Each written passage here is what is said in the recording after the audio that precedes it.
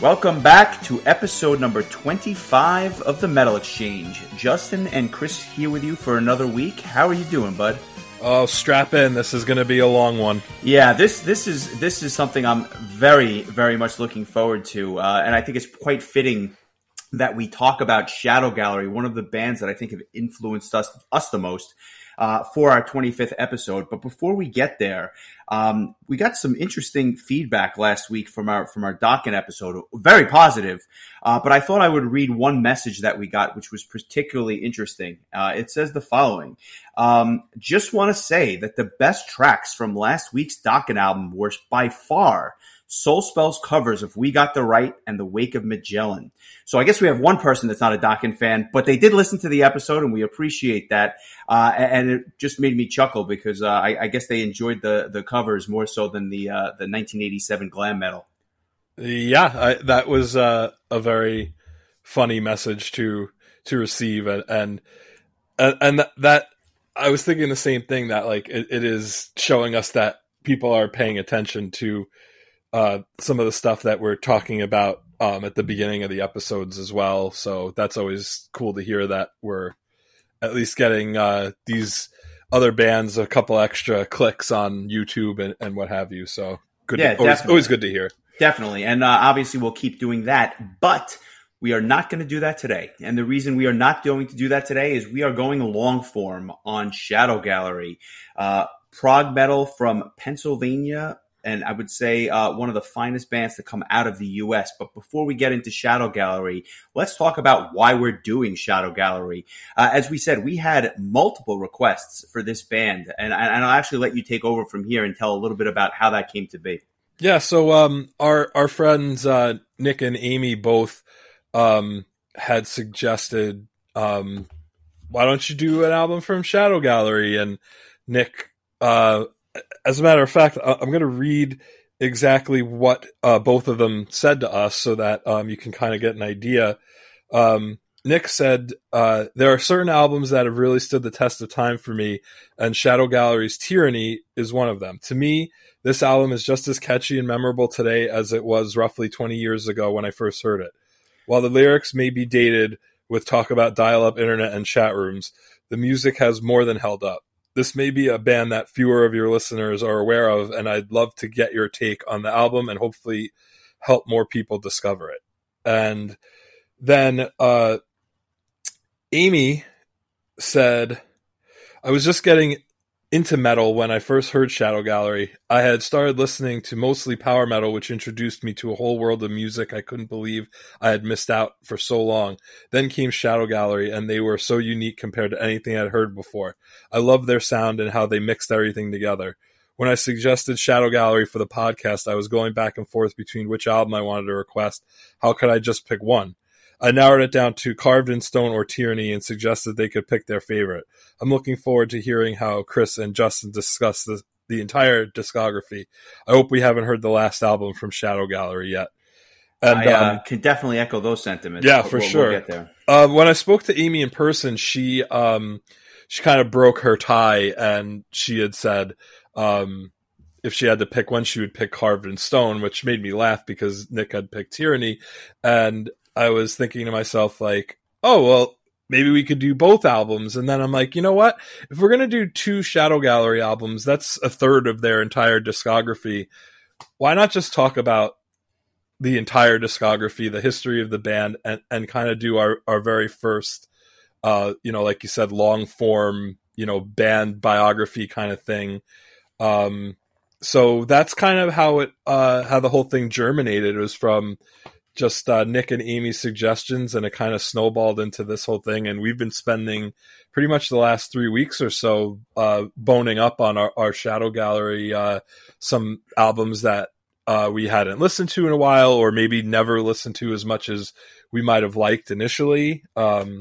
So yeah, that's kind of how the whole thing came together. And I'm really, really looking forward to this because I think that they're such a fascinating band, and we'll get into so many of the aspects of it. But just the fact that like they were a non-touring band for so long. Oh yeah, I mean we'll definitely get into that, but I think that really does set the backdrop as to why we're doing it, and I'm actually particularly happy that we're doing Shadow Gallery for this kind of an episode because some of the bands that we've done are more current bands that are still producing albums on a regular basis, bands like Amaranth and stuff like that, and then you have other bands like stalwarts in the genre, like a band like Iron Maiden or a Fate's Warning. This is different because I think a lot of people that are listening may not be that familiar with the band. But yet I think that one of the things that will resonate through this is that despite their technical prowess, they are so accessible to so many different types of ears. That I think it's really just a good band to kind of hone in on. And with that, let's get right into it. We'll kind of do this, I think, in a little bit of a historical fashion, which is slightly different than the way we do things on a normal week. But I think there's no better place to start than the beginning. Do you want to get into a little bit about where these guys came from and how they kind of started in the the early to mid 80s? Sure. While their first album was released in 1992, but the band itself had been formed in the early 80s, actually, and they were called Sorcerer, which is kind of funny because now there's a doom metal band. What country are they from? I feel like you would know that off. Are they Swedish? Sweden, yep. Yeah, so there's a Swedish doom metal band called Sorcerer now, but their original name was Sorcerer, and they went by that moniker until 1991, and they changed their name to Shadow Gallery, which was named after the underworld hideout of the main character V in the graphic novel V for Vendetta by Alan Moore. I always thought, like when I first, because they were one of the first bands I had heard of when I first got into metal, and I always thought that was such a cool name for a band. I didn't know where it came from, but I just thought it was a really neat kind of name, kind of had like an air of mystery to it. But like for a prog metal band, like I just thought it was such a cool name. So yeah, it was a cool name. And it's interesting that this is one of the first bands that we heard. And we'll fast forward a little bit just for context. We both heard them around the same time. I can speak for myself. I heard them in 1998, right after Tyranny had come out. And we'll get to that. But the reality is we were getting in kind of early on. They had obviously come out with their debut album, which we'll get to, and Carved in Stone, which was their second release. We got in after their third release, but it was still very early on in the band's tenure. And then, they really things got very interesting from there in terms of like follow-up releases and certain lineup changes in the band, which are rather tragic, which we'll get to. But we were, to say we were fans of the band early on, I don't think is an understatement, just given their tenure and their fact that, they only have 6 albums, but they're spread out over, almost 20 years. Right, absolutely. Go ahead. Yeah, I was going to say, and so with that, like you said, what is interesting about their first release was that they were signed to a record label called Magna Carta Records in 1991.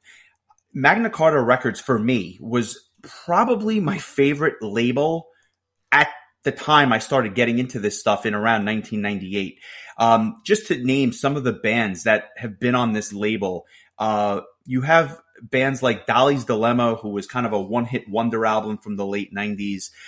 You have bands like Liquid Tension Experiment, who obviously a lot of people know. Bands like Magellan and other prog rock stalwarts. Bands like Enchant, Ice Age, Lemur Voice.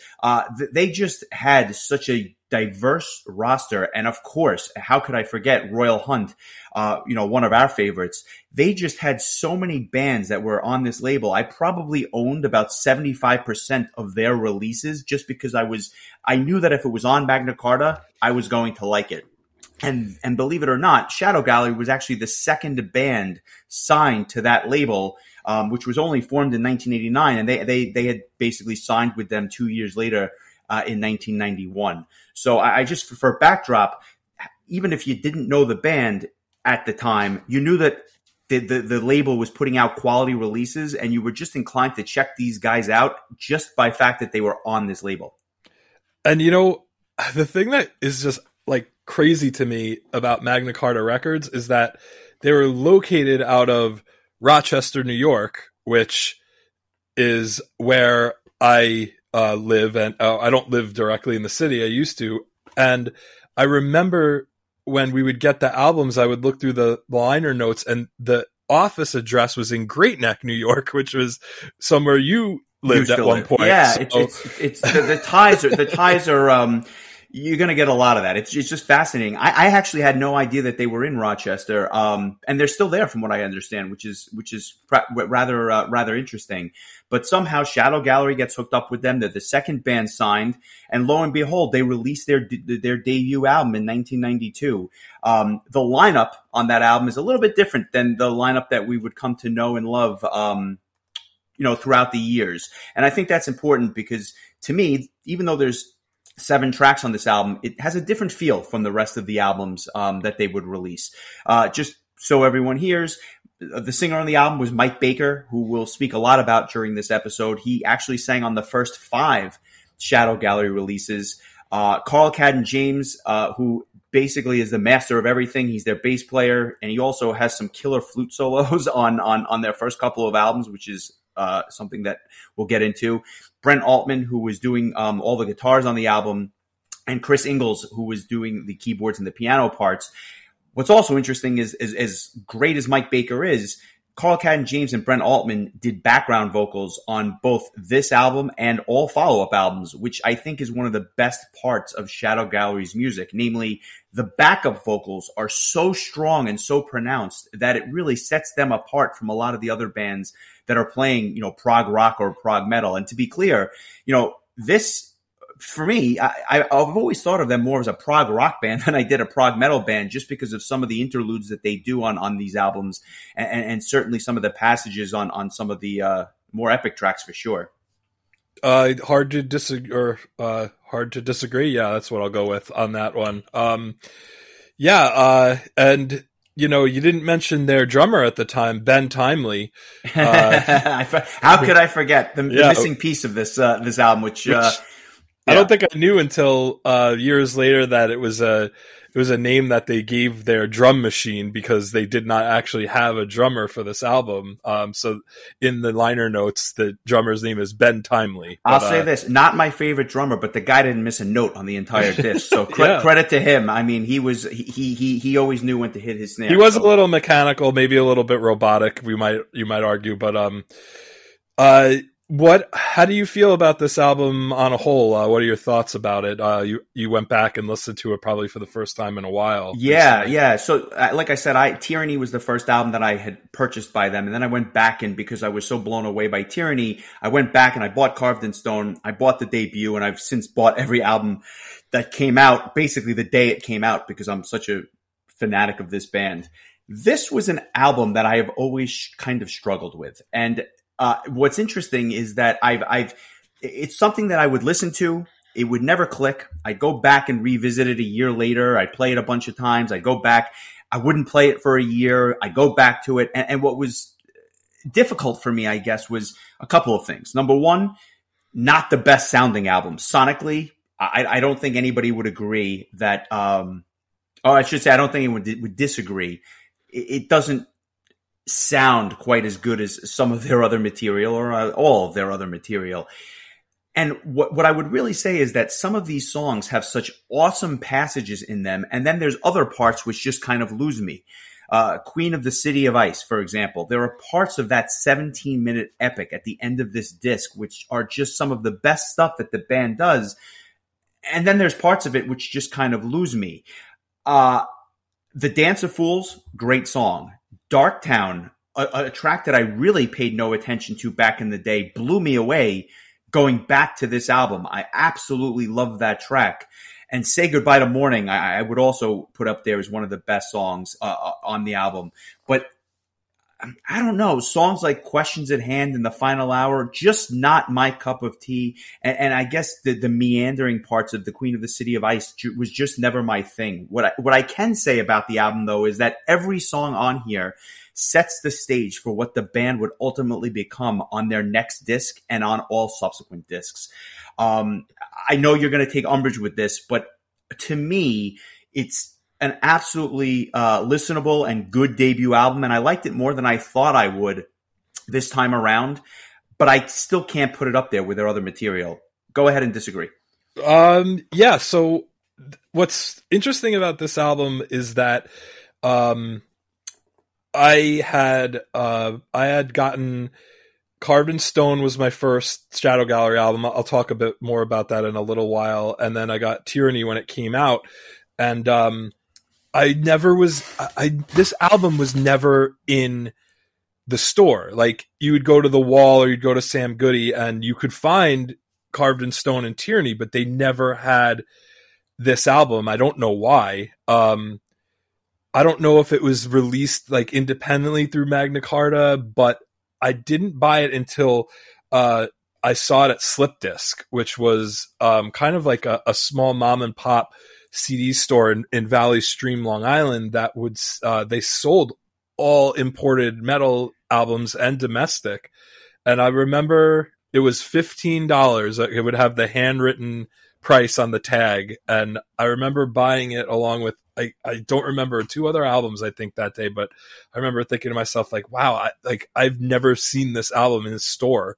I'm going to buy it now. And it probably took me years before I paid it any mind, to be honest with you. And it's been the sort of thing where, as time has gone on, this album came out almost 30 years ago.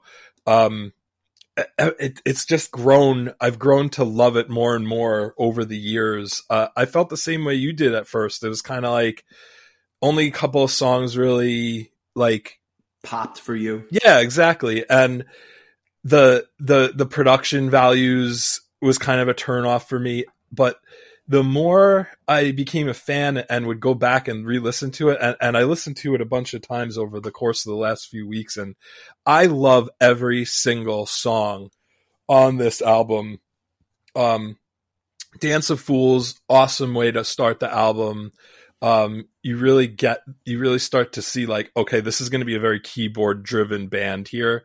Darktown, one of the fastest 9 minutes I've ever spent. Yeah, listening I to a agree song. with that. And I'm just going to cut you off there for 1 second.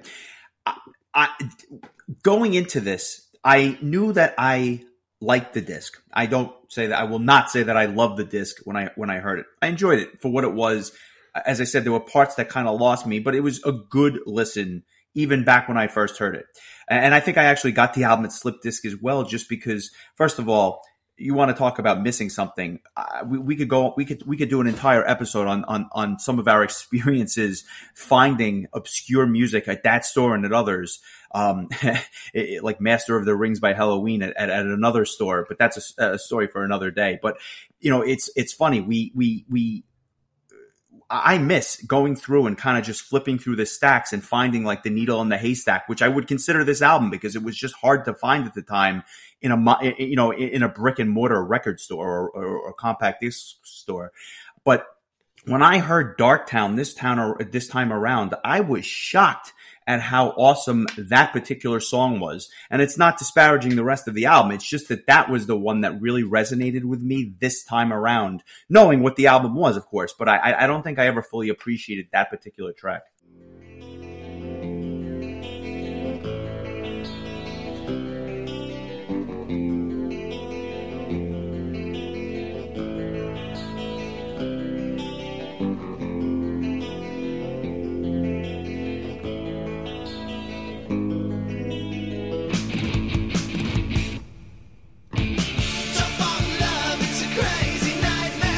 She looked at me and she waved, and it's too soon to say.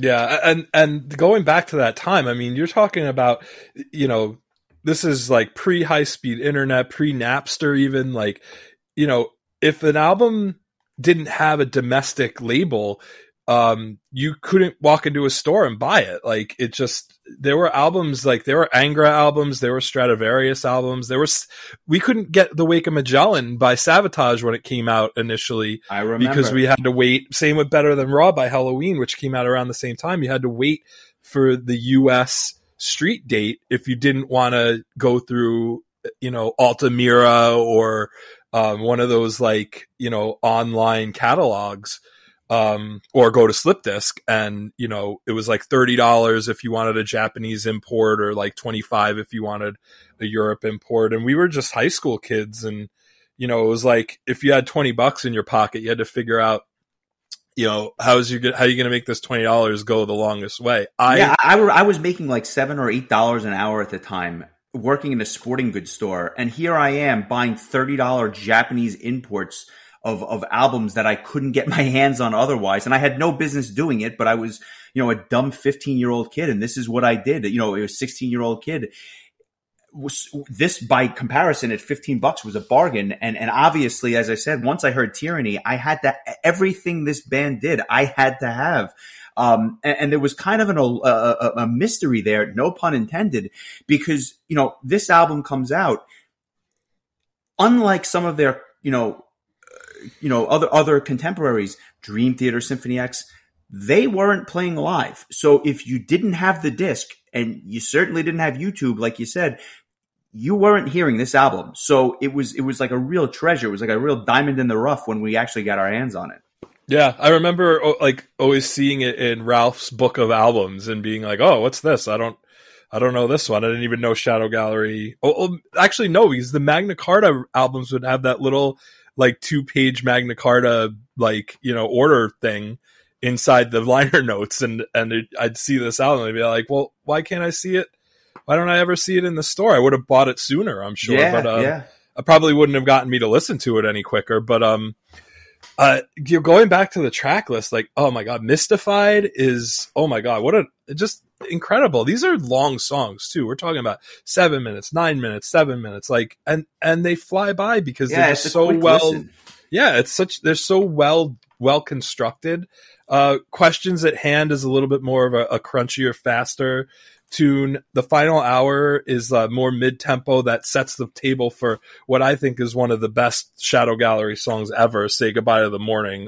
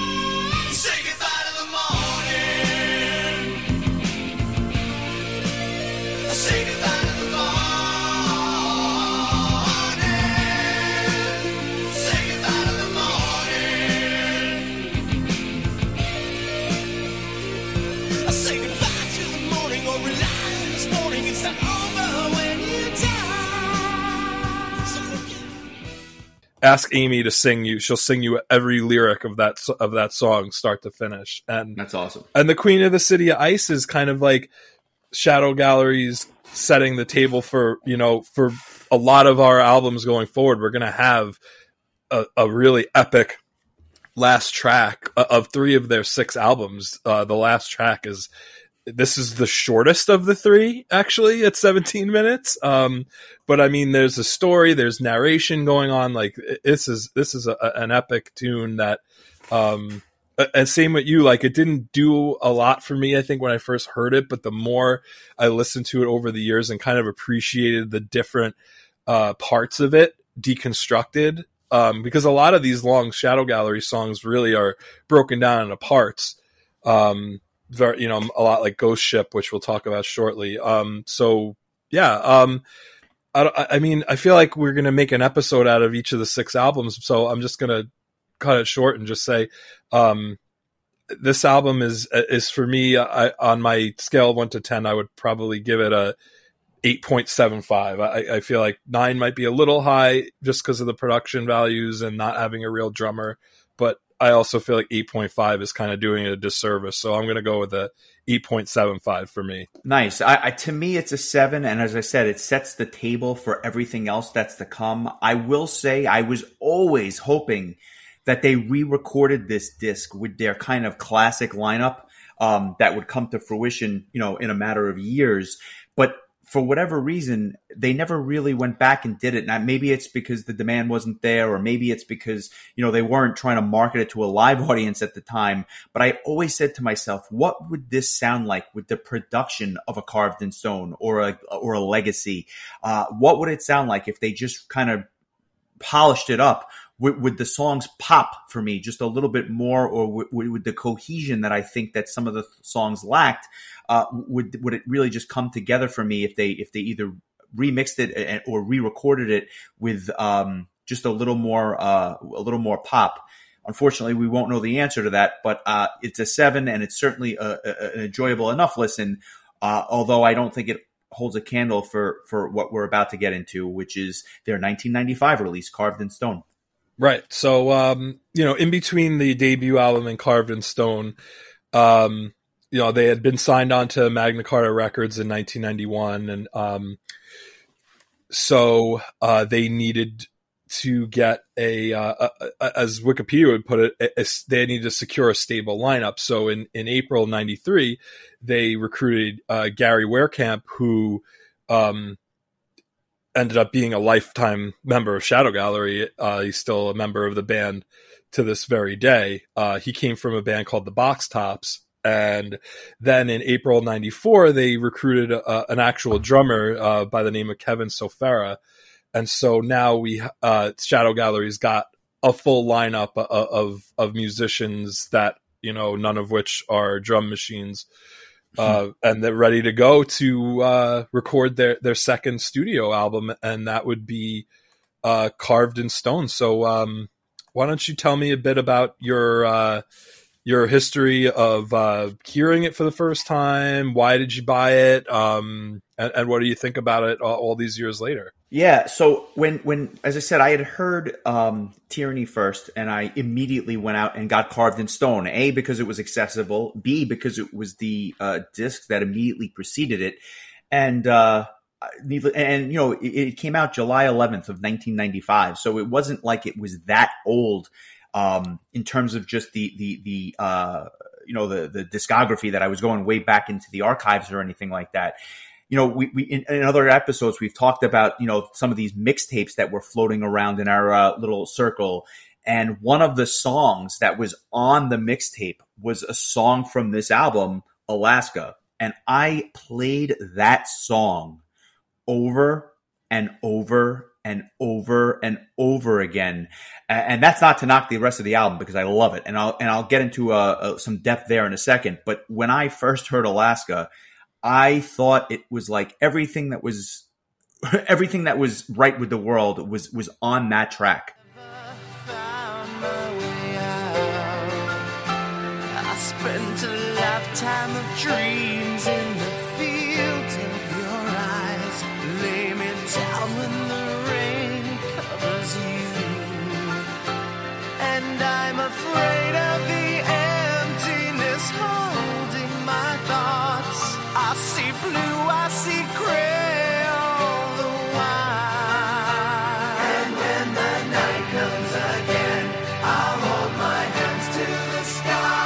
I've got a dream of home, I've got a dream of home. And when the winter comes calling, turn my face to the wind. I've got a dream of home, I've got a dream of Alaska.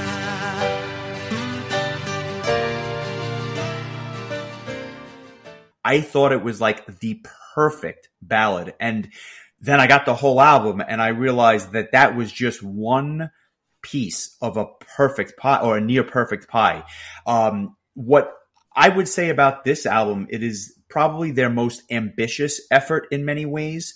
A, because of the time that it came out. Other bands really weren't doing this at the time. I mean, you think about 1995, Dream Theater, who's probably their closest comparison, has just come out with Awake, which is a fantastic disc, obviously, but it's a little more commercial sounding, much heavier than Carved in Stone, and you just really weren't hearing these. I never heard of an album that basically had over 20 tracks, and half of them were keyboard or piano interludes, whereby it was just a keyboard solo in between most of the tracks. It was, and that's why I call it ambitious. It was unlike anything I had ever heard, and this was at the time where I was like, Dream Theater was everything I knew and loved about the world until I heard Shadow Gallery, and I was just blown away. I mean, from the second Cliffhanger starts, you want to talk about an aptly named song.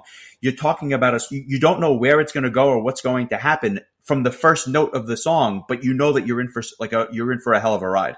Right, and it's a 71-minute like meaty prog metal, prog rock ride. Like it's and I love that you kind of brought up like Dream Theater around that time, because this album is so, it has so much going on. I mean, Shadow Gallery is such a master of a ballad type song, like Don't Ever Cry, Just Remember, or Alaska, or even like the beginning of War Cry, and then they can just turn it into this prog metal, guitar driven, keyboard driven song. They're just such like masterful musicians, and this album, I think they really got to show off their chops, having Gary Werekamp get into the mix here. The songs, every song, I mean, the interludes are interludes, but I mean, every song is fantastic. Alaska was on the very first mixtape that we bring up all the time, the one that Ralph made for me in 1997. And I mean, for a while, it was literally the only Shadow Gallery song I was aware of until I remember I bought this album at the Wall at the Lake Success Shopping Center. And that was my first Shadow Gallery album. And I think I only ever really listened to Alaska, even after buying the CD. It was like probably when I was in college in like 2000, 2001, I would go back and listen to this. And then it would hit me like Cliffhanger, Crystalline Dream, Don't Ever Cry, Just Remember, War Cry, Deeper Than Life. I mean, every song is just incredible. And then after all those tracks are over, you have this beautiful, almost atmospheric song, this ballad, Alaska, that sets you up for this 29-minute epic ghost ship, which is in like 7 different parts, and there's like a bonus, there's kind of like a hidden track called TG94, which is a beautiful piano solo. I mean, it's just like, I don't even know what else to say. Like, this album is just fabulous. So I want to say a couple of things, only because I played this album and Tyranny and even Legacy and some of the later discs so much that I probably didn't need to freshen up my recollection of this stuff because it was ingrained in my head. And what's interesting is, there's other albums that we've talked about where, I have to really kind of go back and I do a deep dive into some of these albums because it's been that long. This stuff is permanently ingrained in my head. And I can't say that about every Shadow Gallery album, and we'll get to those in a minute. But basically, this was when my fandom blew up in terms of their music, and I just know this album so well that it wasn't much of a surprise for me when I was listening to it and loving every second of it. I just want to make a couple of anecdotal points about the album. Number one, Crystalline Dream. It's funny, and we'll get to some of the significance of that particular song when we fast forward to 2010 when I saw them live. Dun dun dun. A little something to look forward to. Spoiler alert. Yeah, exactly. Spoiler alert. That particular song holds up so well. Not that the rest of the album doesn't, but I think I love that song now more than I ever did, even when I first heard it, 20 plus years ago. And another song that I never really paid much mind to because it got kind of buried in the middle of this disc was Deeper Than Life.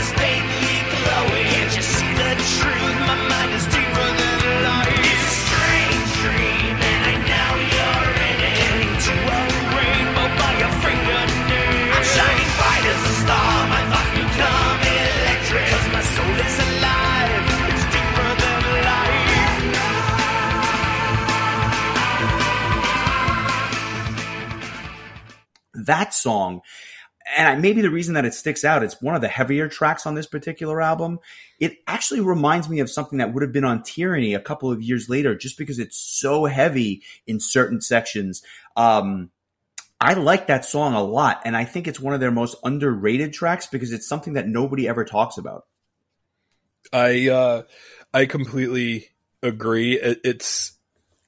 I didn't even really think of that, and then now that you mention it, yeah, it really does sound, because you're going to see with Tyranny that they definitely are going for definitely a heavier prog metal album. This one definitely has a lot of, I feel like this album is kind of like, it goes in waves because it's just like mellow rockin'. It's really, it's kind of crazy that the last song was Ghost Ship because it feels like you're riding a ship basically listening to this. It's just such a journey. And that goes back to what I was saying about this being what I believe to be their most ambitious effort, just because of the way it's constructed, where in between most of these tracks is some sort of an interlude, which really spaces out the album, but it flows seamlessly, so that if you didn't realize it was another track, it would almost seem like one long track on the disc, which is kind of what they did with Ghost Ship, right? They broke it up into 7 or 8 parts. Of all the songs on the album, if I had to knock the album, which is hard to do, but if I had to, there are parts of Ghost Ship that lose me a little bit, just because it's kind of, I don't want to say all over the place, but it's a little bit, it's obviously a long track that's broken down into parts, and it's so different. Some of the parts are so different than the other parts that it loses me a little bit, kind of like Queen of the City of Ice, which I had mentioned, but it's still a great song. Don't get me wrong, but that's the only reason that for me, this is not a 10. It's merely a 9.5, but it still holds up so exceptionally well. And having listened to prog metal for now decades, and prog rock for that matter, these guys, you could tell on Carved in Stone that there was just something different about these guys, because not only are the lyrics phenomenal on all their discs, and I'd be remiss if I didn't mention that. And I'm not going to go into a deep dive into all the lyrics on all these albums, just because we will literally be here all day. But between the lyrics and the melodies, plus each of the members' chops, you're talking about something really, really special. And if you are a prog rock or a prog metal fan and you haven't heard these guys, I guarantee you, go listen to Carved in Stone and you're going to fall in love. But if you're a power metal fan and you just aren't familiar with, prog music, that's okay, because it's so accessible to even the average person. I've been playing this stuff for years, and I remember being in college, and my friends in college, they did not want to listen to the music that I was listening to, but they heard some of this stuff, and even they were like, oh, this is pretty catchy. I kind of like this, which for them is like the utmost compliment. Right. Yeah, I probably at this time, because there weren't nearly as many prog metal bands as there are now, like Shadow Gallery was probably just tagged like a Dream Theater clone. But I mean, you go and listen to this album, and I don't think that there's elements that maybe you might pick up something here and there, a guitar fill or whatever that might remind you of Dream Theater. But this band has its own identity. And I feel like, no pun intended, they carved it right at the beginning of their existence, that like, we're Shadow Gallery, we're a totally different experience. We're not trying to be Dream Theater. I'm sure that they respected the hell out of Dream Theater and wanted to follow in their footsteps, but they weren't trying to be another Dream Theater. No. I mean, listen, even today, there are bands that we would, I think, call, and respectfully so, Dream Theater clones. And even that, I think, is a compliment in the sense that obviously Dream Theater are the masters, if you will, of their craft in certain ways. So if you're considered a clone, you're probably very technically proficient in your own right. Otherwise, you wouldn't be compared to what many people hold to be like the grand standard for never mind prog, but just for musicians in general. These guys did it a little bit differently. And listen, I mean, we're going to get to James LaBrie in a second, so I'll just say that obviously that they were an influence. I don't think that that's I don't think that's a surprise to anybody, but the way they were able to do it, and kudos to Magna Carta for putting something like this out, because most labels are not putting out an album like Carved in Stone in 1995 or 2020 for that matter. Yeah, I agree with you. And I just want to point out, and this will be the last thing I say about Carved in Stone.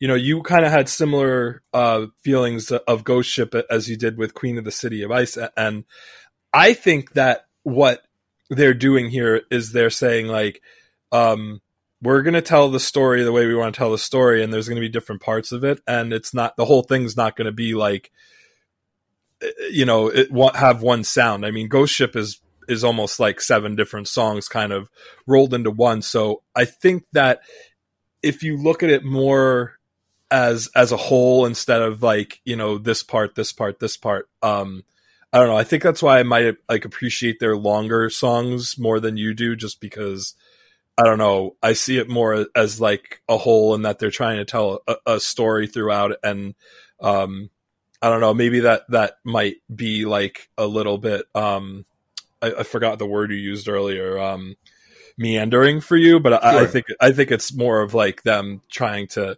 tell a story. And even if you just look at the title of each part of Ghost Ship, like the music describes the title and vice versa. So, perfectly. And let me be clear. I don't listen to, I have never in my life listened to Ghost Ship, or I should say part of the song. I listen to it as an entire song. Right. But because quite frankly, I think that if I listen to just, Approaching Storm, I think it loses something in the grand context of the rest of this, the rest of the stuff on the disc. So when I sit down to listen to Ghost Ship, I strap in and I get ready to listen to the whole thing. But I'll say this, even though I view it as a whole, I just think that it's, I think you said it best. It is really telling a story. And it's interesting that you would feel that way because, as we've discussed many, many times, I'm the prog guy. You're more of the power metal guy. So for you to have that much of an appreciation for a song like a Ghost Ship really says something, in my opinion, because it's not quite in your wheelhouse in terms of what you would otherwise listen to. And I think that speaks to the band because, I don't think it's an exaggeration to say that for a power metal guy, they are, if not the number one, they are up there in the top 3 prog acts that you like. Oh, without a doubt. And I think that the reason for that is because while they are absolute like masters of their instruments, much like Dream Theater is, it never feels like it's like pretentious, an exhibition of their musicianship. The actual songwriting is what takes precedence over everything else, and I think the musicianship is just layered into it. But the fact that the music is so well done as a whole, rather than like, oh my God, look at how good Carl plays the flute, like it's or like, oh my God, listen to this guitar solo. It's not nearly as masturbatory, I guess, as I think that Dream Theater can be at times, and a lot of other prog bands. And the prog bands that I, kind of gravitate towards. gravitate towards are bands like Shadow Gallery and Royal Hunt and Vanishing Point, if you're going to consider them prog, or like a Circus Maximus. Circus Maximus, Seventh Wonder. It's the ones that are more about the melody and less about the just showing that they are good musicians. Because frankly, if you are in a metal band, I'm going to assume that you're a pretty good musician to begin with. Yeah, I think that's a great point. And they really do focus on the songwriting. Whereas, listen, there's a reason why Images and Words and Scenes from a Memory are, the masterpieces that they are, and why some of the more recent Dream Theater stuff is not maybe is necessarily as good. And I think that's partially because, not to say that they got bored of writing songs, but some of the stuff is really just, showing that each one of those guys is so proficient in their craft that it loses a little bit of something when they just go off meandering and then they come back, but the songwriting isn't as sharp as it may have been 10 or 15 years ago even. But that's a discussion for another day with Dream Theater. Let me ask you this. What do you rate Carved in Stone? I'm right with you, 9.5. And what's great about it is that, like, oh my God, Shadow Gallery, they're on their second album and they're already coming out with a 9.5. How are they gonna top that? Well, they found a way. It like I said, it leads us to their 1998 release, Tyranny, which, again, was the first full length release that I had heard from them. And, I don't even know where to begin with this album, man. I'm not going to lie. I'm going to let you speak and then I'll chime in. How did you first hear Tyranny, and what were your initial thoughts? Well, I just want to mention, we have a personnel change. Joe Navolo would join the band, in time for the release of Tyranny, and he also, would become a Shadow Gallery lifer. He is still listed as Shadow Gallery's drummer to this day. Yeah, and at this point now they have solidified their classic lineup, if you will. This was the lineup that would be together essentially for the next 3 albums, for all, right. Basically. Right. So we still have Carl, Brett, Chris, Gary, Mike Baker on vocals, and now Joe, the drummer. So at this point in time, I have Carved in Stone. I've only listened to Alaska probably, and and our mutual friend Pat, I will never forget, emails me and he just tells me, "Get Tyranny, just get it." So I will never forget. The album came out in September of 1998. So this is either late November or early December 1998. My aunt took me to Roosevelt Field Mall, and we were at the Sam Goody that was in the basement of the mall. Where Charlie worked. And we'll probably get to talk about Charlie one of these days. But she would take me to pick out my Christmas gifts, and then she would wrap them and give them to me on Christmas. And so when I was that age, all I wanted was CDs. That's it. Like, so to me, like, getting to go on this, shopping spree for albums, mind you, it's a domestic CD store in 1998. So, if I already have every Sabotage, Yngwie, and Manowar album, my options are going to be somewhat limited. Yeah, it's nice. They did have Shadow Gallery's Tyranny, and so I put it in the pile, and my aunt wrapped it up and gave it to me for Christmas. So so she buys you the album, but you don't get to open it until Christmas? Right. How did you have the willpower to wait or to not get your hands on it first? Now, I understand she needed to wrap it, but like, if I knew I guess in hindsight, if I knew this album was sitting under my tree, I would have ripped that thing open. But but that's the thing. I didn't know what it is that was sitting under the tree, that there was this masterpiece of musicianship just sitting there in wrapping paper. And, but I mean, that was the trade-off, is that I got to pick my gifts, but I'd have to wait, to get them. So, she also bought me, I think it was that same Christmas, she found, it was so hard to find at the time, a copy of, The Legend of Zelda Ocarina of Time had just come out. And she got the last one at one of the toy stores or whatever. And she was so excited to give it to me. She actually gave it to me a couple weeks before Christmas. Maybe one day we'll have a video game podcast and we'll talk about that. But, so I'll just sit back and let you talk. But like, this is like a time where like so many things that are so classic that for me, like, influenced my life are like coming out. It's 1998. Like, you know, we're watching Monday Night Raw and WCW Nitro. Wrestling's like the best it's been in years. Music is just like, is exciting us in ways that we didn't feel since, you know, we heard Green Day on MTV. So there's just so much going on, and we're playing Final Fantasy 7 and 8 for the PlayStation and Zelda and all this stuff. So I think of all these things together, and it all comes to a head when we are at our friend Brian's house on New Year's Eve. Was it New Year's? No, New Year's Day. We were at my house on New Year's Eve. On New Year's Day, we went to Brian's house, and we're in the basement, and we're just screwing around, and I got the video camera going, and this album is playing in the background, and it might have been the first time any of us had heard it. And it's just, it's so funny. I go back and I watch that tape, and I hear this album just playing in the background, and I'm like, oh man, like, if only we knew. I hear like, out of nowhere playing in the background, and I'm just like, oh my God, that's so funny. Well, becomes a matter of connections to the net. I've locked myself in real good investigative research, looking for what is real. Welcome the brave new world, no light inside my soul. The more I learn, the deeper in I'm drawn, the deeper in I fall. Yesterday I walked away into a cold, cold city.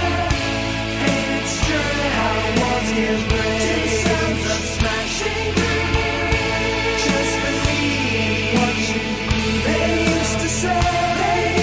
Then out of nowhere, one world, no chance. So yeah, that's the story. But I mean, it probably didn't take more than a couple of weeks after that I was like obsessed with listening to this album start to finish repeatedly. Yeah. What's interesting is, you know, even now, a lot of bands will kind of come out with an album, and that first track is kind of like the orchestral intro track, or, you know, maybe it's a little bit of keyboards that lead you into an entire album. This album starts with a vengeance, and you realize immediately, at least in the grand scheme of things, that this album, just in terms of the way that they put this together, is different than some of their other material, because it's Stiletto in the Sand right into War for Sale is probably the heaviest Shadow Gallery stuff on any album that they recorded before or since. I think you'd agree. No doubt. And so, you know, having not heard the other stuff, my intro to the band essentially was those two songs, and I was absolutely like blown away. I said to myself, what the hell is this? And how did I find something that was at the time as good as Images and Words? And that's really what I was thinking. And what really just stuck out to me was, you want to talk about hooks. This album, to me, had more hooks than anything I had heard to that point, and maybe to date, at least for a prog record. I, at one point or another, and I say this legitimately, every song on this album has been my favorite at one point or another. And if I've played it less than 1,000 times, obviously I'm exaggerating a little bit, but I have played this album so much that even when we were going back and kind of listening to all this stuff again, I listened to it once. I listened to every other album multiple times just to kind of really immerse myself in the music. I didn't need to do that with this particular album because I know every single note. And although I have no musical ability whatsoever, I could probably play the album if I had any talent. I listened to it once also. It was all, I mean, I don't even think I needed to. But, I didn't. I mean, I could sing the album for you. I'm definitely not going to do that. But I wanted to, because why wouldn't I want to listen to Tyranny? I know. It's this, to put things in perspective, it starts off with two of the, you know, this heavy intro track into, again, War for Sale being maybe their heaviest track of all.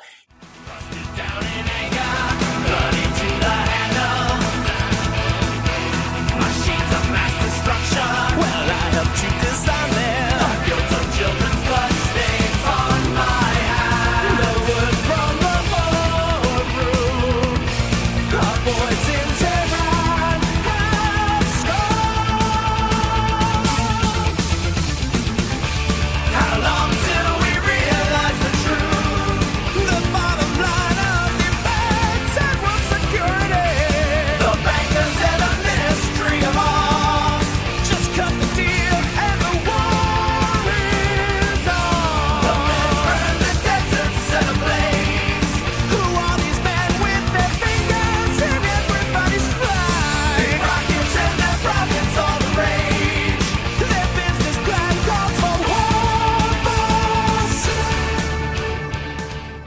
into this beautiful, like, mid-paced, out of nowhere song, which really kind of sets the story for this political concept album, which, at the time I didn't know, other than taking AP Government a year later, I really had no idea what was going on in the world. And I just knew that I liked the songs and I thought the stories were cool.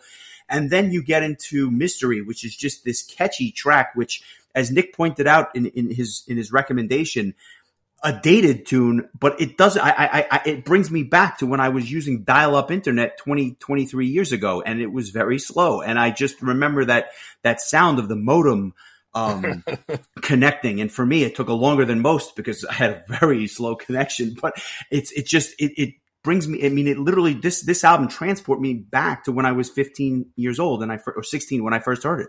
Yeah. That song, it's just, it always makes me think of what it was like meeting somebody on the internet when the internet was in its infancy. Like, there was no, match.com or anything like that. I mean, and I'm not even just talking about romantically, like, you would just talk to people that, you'd end up becoming friends with, that, maybe you attend concerts with one day, or it's just that way of being able to connect to anybody anywhere all of a sudden after not having that. I mean, it was such a game changer. And, when this album came out, the internet was about, I don't know, 2 or 3 years into it really becoming, a mainstream sort of thing that almost everybody had in their homes. So that song always kind of takes me back to that era. But, Hope for Us. What a beautiful song. Another just an incredible ballad. The lyric, and again, like, we won't go too much into lyrics, but the lyrics in this story, I mean, to come up with the story, which is crazy too, because we're going to talk about Room 5 later, which is the sequel to this album, and this whole thing about, like, the government hiding viruses and stuff. It's kind of funny when you think about what's going on in the world in certain ways, and really timely in others, just in terms of some of the conspiracy theories that are out there and everything else. It's very, very interesting. And then you get to another song like Victims, which is another beautiful, like, kind of ballady song, and then Broken, which leads you into Act 2. And Act 2, again, having not heard this album before, all of a sudden I hear this voice on I Believe. I'm like, oh my God, it's James LaBrie singing on this album. So if there was any doubt that they were at least somewhat influenced by Dream Theater, I think it was removed when they asked him to lend his vocals to the one or two lines on that song. I love how the main character that Mike Baker plays is singing about, like, then my father said, and, like, seamlessly, his father's lyrics are just like, all of a sudden it's James LaBrie singing. If you weren't paying that close attention, you might not even notice that there were two different vocalists there. It's so cool how they did that little interlude there. And this and New World Order are, like, the two epic songs on this album. They're both 8 minutes and change, and they're probably my two favorite songs on the album. Maybe, I mean, depending on what day you ask. I'm not even gonna. Like I said, at one point or another, every song was my favorite. So I'm not gonna even attempt to tell you what my favorite song on the album is, because the answer will change 10 minutes later. But I do think it's interesting that you bring up DC Cooper, who is on New World Order. This was DC Cooper's first appearance singing, on one of their albums. It wasn't it wasn't his last, but it was his first. And we'll get into some of the interesting experiences that we've shared with DC Cooper singing some of this music a little bit later on. But again, at the time, we were such big Royal Hunt fans that to hear DC Cooper on another album was also just a real treat for us, because like I said, Paradox is Paradox and Moving Target are just two classic genre-defining albums in their own right. Also on Magna Carta Records, for that matter. Exactly, and that's why not a terrible surprise. And I should be clear, a lot of James LaBrie solo material was on Magna Carta, so there was obviously a connection there as well. But when you have a concept album like this, to bring in, two other world-class singers to join you on some of these tracks, it really just kind of it takes a perfect album and just gives it even that much more polish. Yep, well said. And so we continue on and on this story, and we go to Roads of Thunder, which it's kind of this 3-part, and this is just kind of like a more of storytelling through instrumentation, and it's just taking you onto this journey, and you feel like you're right there with this character. Just the way that the music, it's so good at portraying what is happening, and then spoken words, like this duet with Laura Jaeger, who I have never heard her do anything other than the tracks that she did with Shadow Gallery, and I'm kind of glad that I didn't, because to me, she's always going to be that female character that, that's opposite to Mike Baker's character. Listen, I'll be honest. To this day, to your point, I don't know who she is. If anyone out there has information as to who this is, I'm kind of curious to see what else she sang on, just because the name doesn't resonate with me. And I've run internet searches just trying to see if she's associated with any other projects, but I can't find anything. So I'd be very curious, because she's like supremely underrated and does such an excellent job on that track. I'm just curious. So if you're out there and you have any information, we'd love to hear from you. Yeah, I mean, I would have to think that she maybe happened to be like somebody local that was a friend of the band. I have no idea, but her vocals are so strong. She has a really like when she really like emotes, you can hear a little bit of this raspiness in her voice, but and she's back on Room 5, by the way, but it's other than her appearances with this band, we don't know anything about her, so it's interesting. Yeah, but this is just a wonderful duet about these two people that like met over the internet that fell in love, and they're embroiled in this whole crazy political thing that's going on, and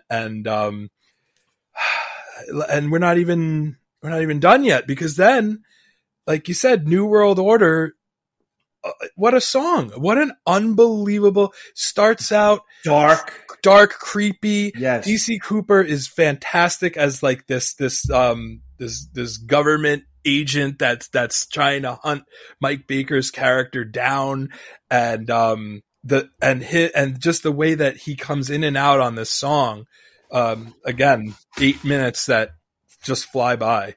Yeah. And then I'm just kind of plowing through it. It ends with Chase and Ghost of a Chance and Christmas Day, which is obviously another beautiful track. I have to think that every note was so meticulously placed on this disc, because it's a perfect album. And I'll say this without giving anything away. I think that now that we've done 25 albums, and I think I gave out one other 10. And if I'm not mistaken, it was for Avantasia's Metal Opera being like one of the perfect, maybe the perfect power metal disc. This album is a 10 for me. If I could give it a 12, I would give it a 12. It is not just a desert island disc, but it is easily in my top 10 albums of all time. Is it number 3? Is it number 5? I'm not sure, and maybe that varies, but this to me is a top 10 album of all time. And, I love the other stuff, and obviously we'll get to some more of it momentarily, but this to me was their magnum opus and one of the best albums ever recorded. I couldn't say anything better myself. It's an easy 10 for me as well on the Metal Exchange scale, and on the Dave Meltzer scale, it's a 7 out of 5. That's exactly right. And with that, we will get into Legacy. Well, actually, one last thing. I kind of wanted to just wrap up Tyranny by reading an excerpt from a review that I saw by somebody named, whose tag name is Eradicated on metalarchives.com. And this is the last paragraph. And I thought this was just so well said that it needed to be shared. So there is no flaws in this album. This is the progressive metal, which is simple but really good and does not bore with using the same riff. Even though they are catchy songs, I would suggest progressive fans give it a try, because this is truly some album like no other. Everything seems to be in place for perfection. I always knew there were bands so much better than the famous Dream Theater. I mean, let's put it this way. It didn't get the love of Images and Words, and I kind of have theories as to why they never really blew up. But listen, Operation Mindcrime, Scenes from Memory, this album is every bit as good as those other ones, arguably better. And it's just, I mean, you want to talk about up there with the great concept albums of all time. I would be hard pressed to find anything much better. I'll just say that. That's how good this album is, and I cannot stress enough that if you've not heard this album, stop listening to our podcast and go listen to Tyranny. Yep, yeah. You have our permission to pause us and come back, and we'll talk about Legacy. We'll see you in 73 minutes, and then we'll continue on. And so before we get to Legacy, you know, it's funny.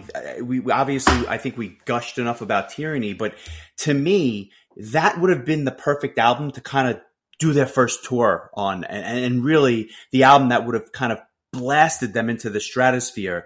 You know, we've talked about Symphony X's 5. We've talked about, you know, certain Dream Theater albums, or, you know, we talked about Falling into Infinity, but you know, by many people's standards, Scenes from a Memory really put them back on the map after the tail off from Images and Words, you know, almost 10 years prior. There were certain albums that really just catapulted bands. I always thought that Tyranny was the album that could have just blasted them into the stratosphere. But again, they weren't playing live. And that was always curious to me. And I've heard many, many things, and we'll get into their live act later on after we're kind of finished wrapping up the albums. But to me, this was the point where they kind of should have just, you know, gone for it, at least if that was a possibility. Yeah, I really do think that the lack of live performances is probably what hindered their ability to explode, because we would come to find out that these guys are fabulous live performers, and the fact that they're not performing live during this time has nothing to do with their ability to play.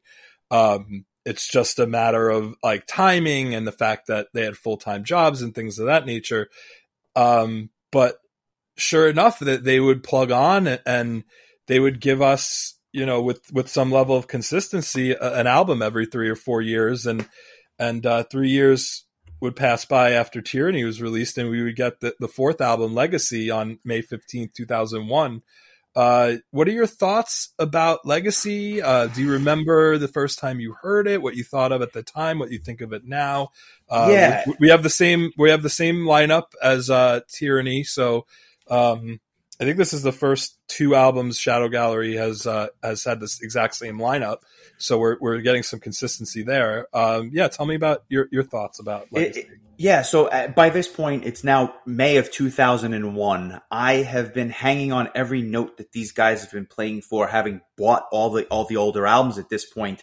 So when I found out this album was coming out, I remember going to buy it the day it was released. I don't recall where I was when I bought it, but I remember saying to myself, Legacy is out today.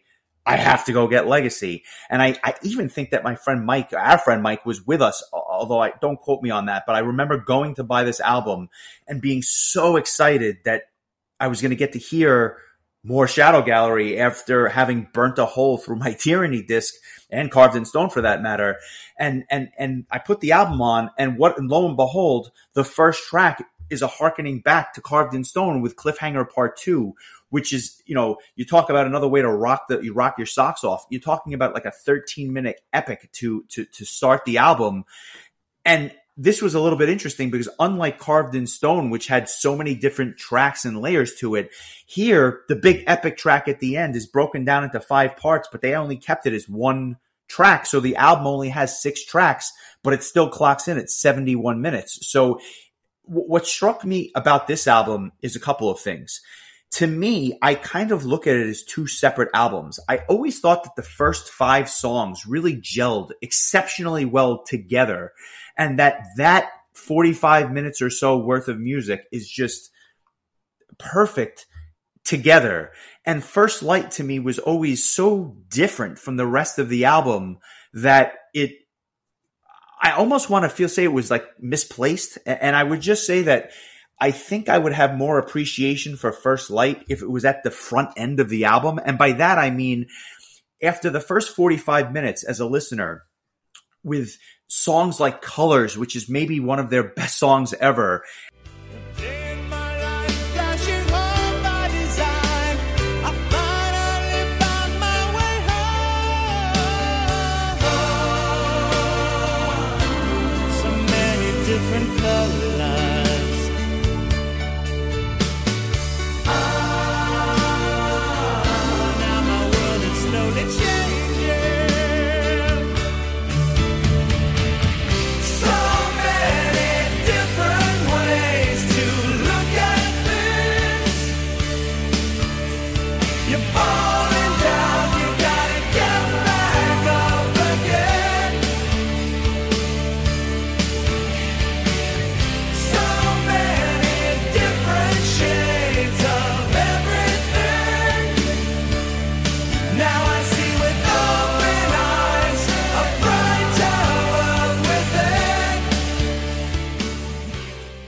And songs like Society of the Mind, which are really catchy, and Destination Unknown, which is another sleeper track.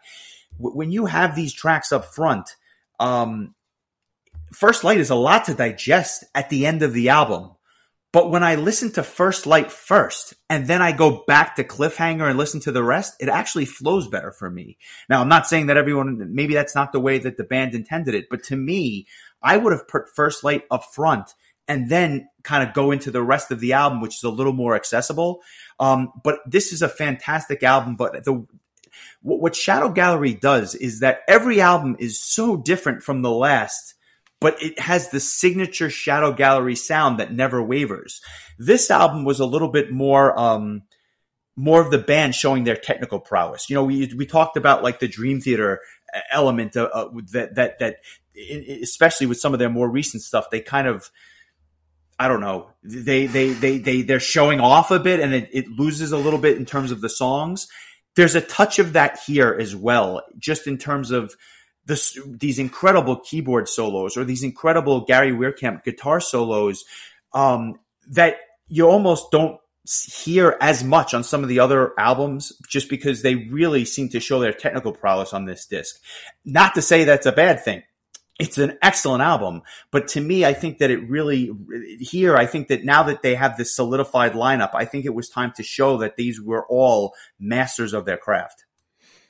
Yeah, I would say that that's very well put. I think one of the detriments of this album as a whole is that the First Light epic is so long that there are only 5 other tracks, and it's kind of, I guess, just a bummer that you're only getting 6 new songs, albeit, 6 really good songs. But to me, I always felt like where Room 5 is not just the spiritual sequel to Tyranny, but like the storyline sequel to Tyranny.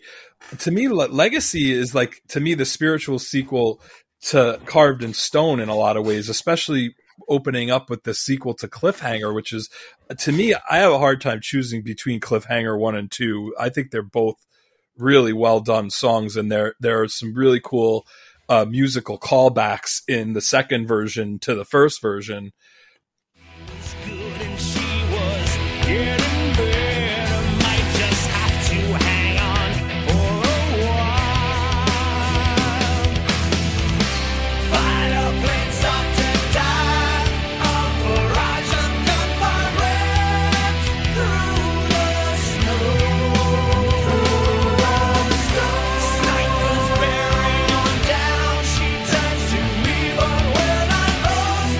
Just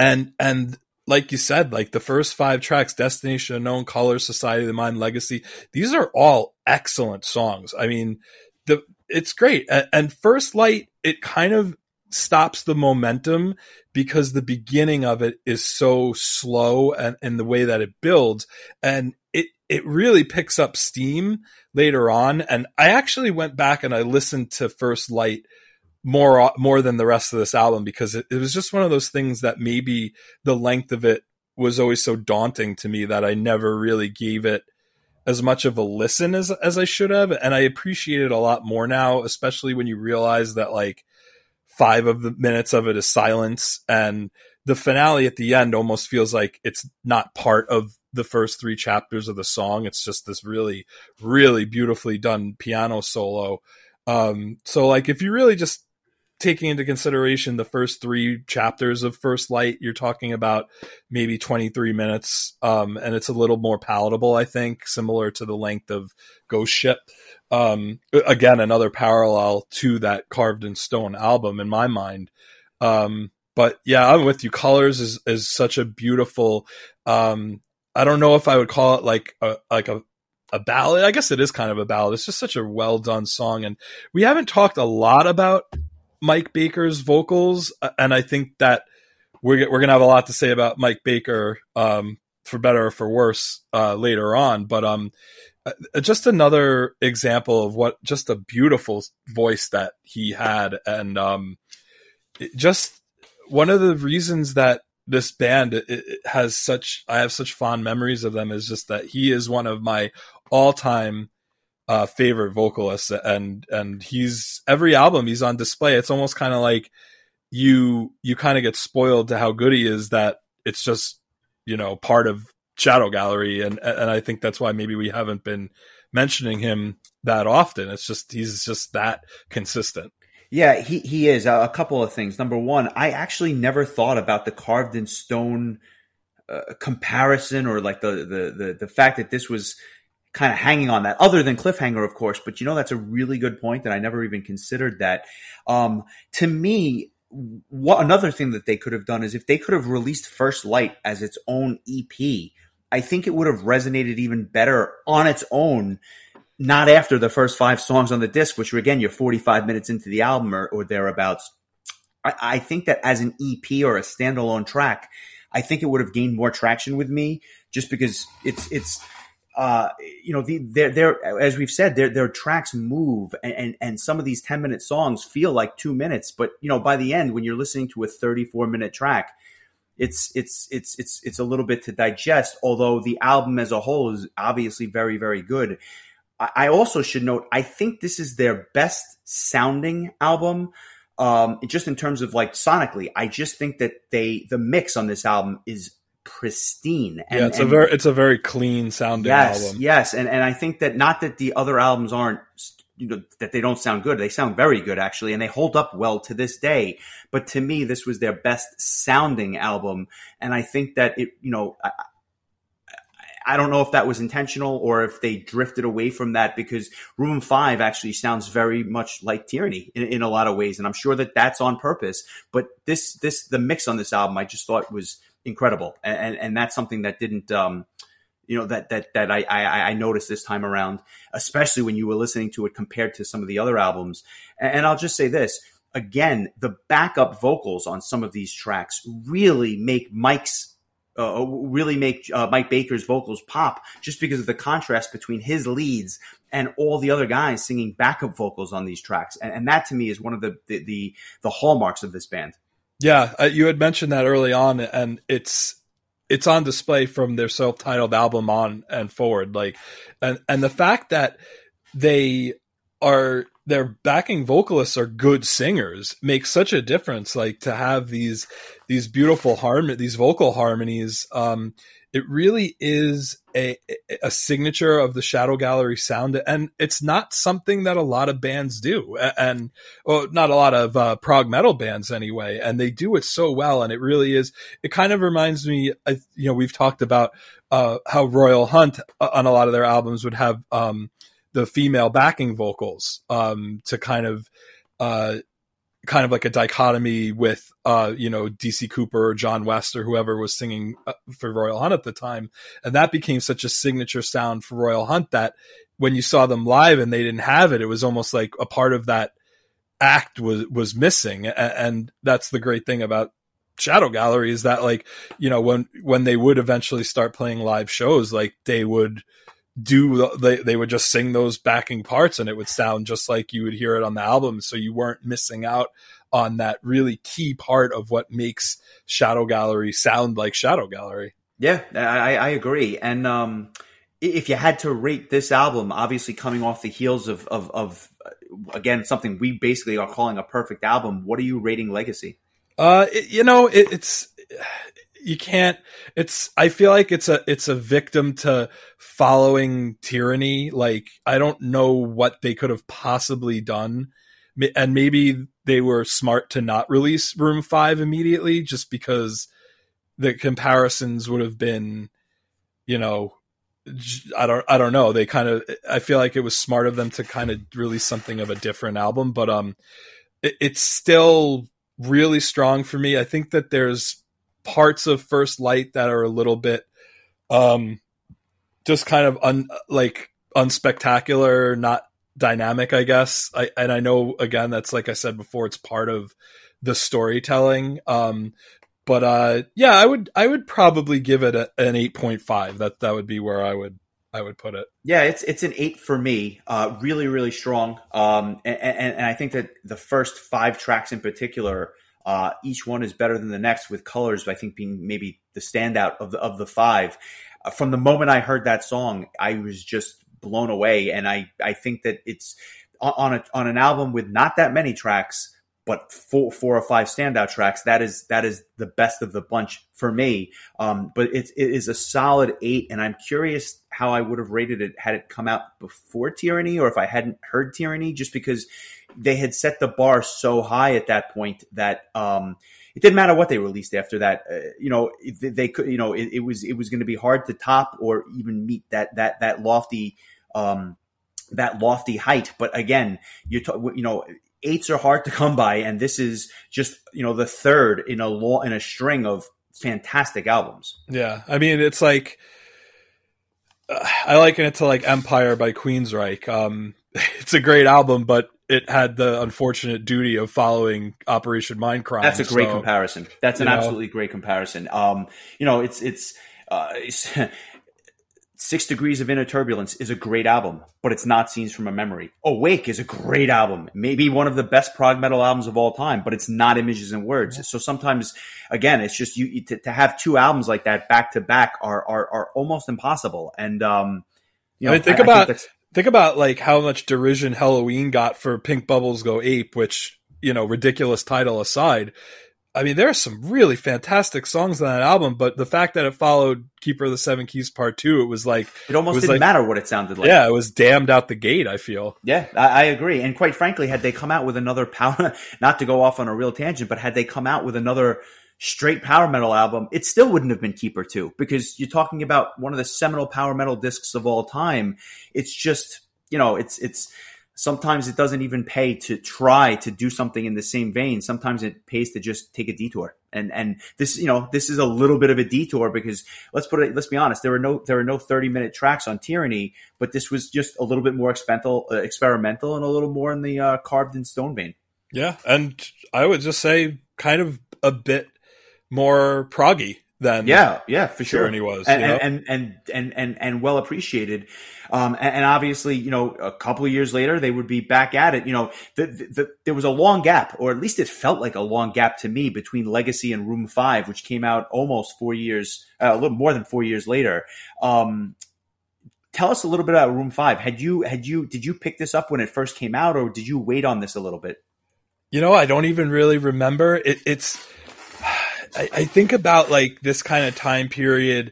I think Royal Hunt released a sequel to Paradox, and I guess it was just that time where like bands were kind of capitalizing. I think the same year Helloween released the Keeper of the Seven Keys, the Legacy album.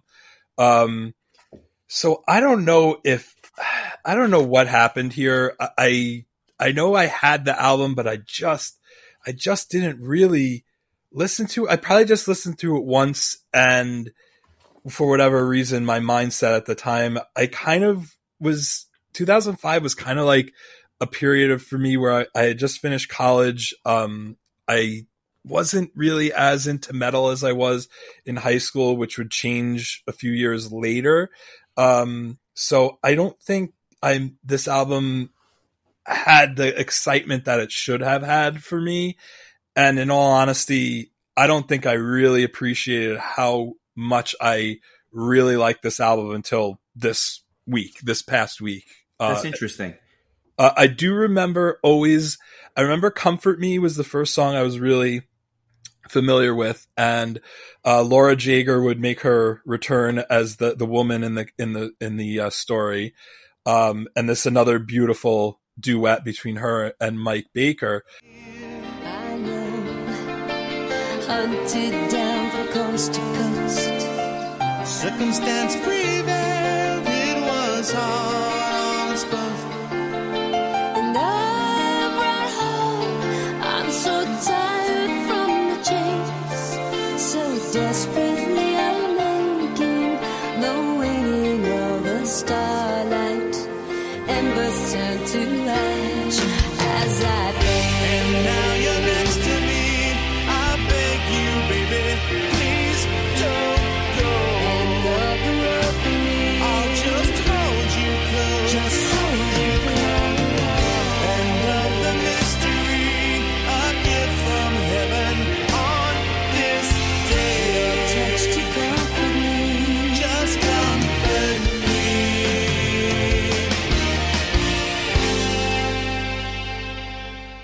But I remember getting ready to see Shadow Gallery live finally, which we're going to talk about. And I remember looking at their set list and thinking to myself, oh, they played the Andromeda Strain. Maybe I should listen to that. And boy, that's a hell of a tune. Yeah. And so I kind of went into this week really only knowing those two songs well from this album.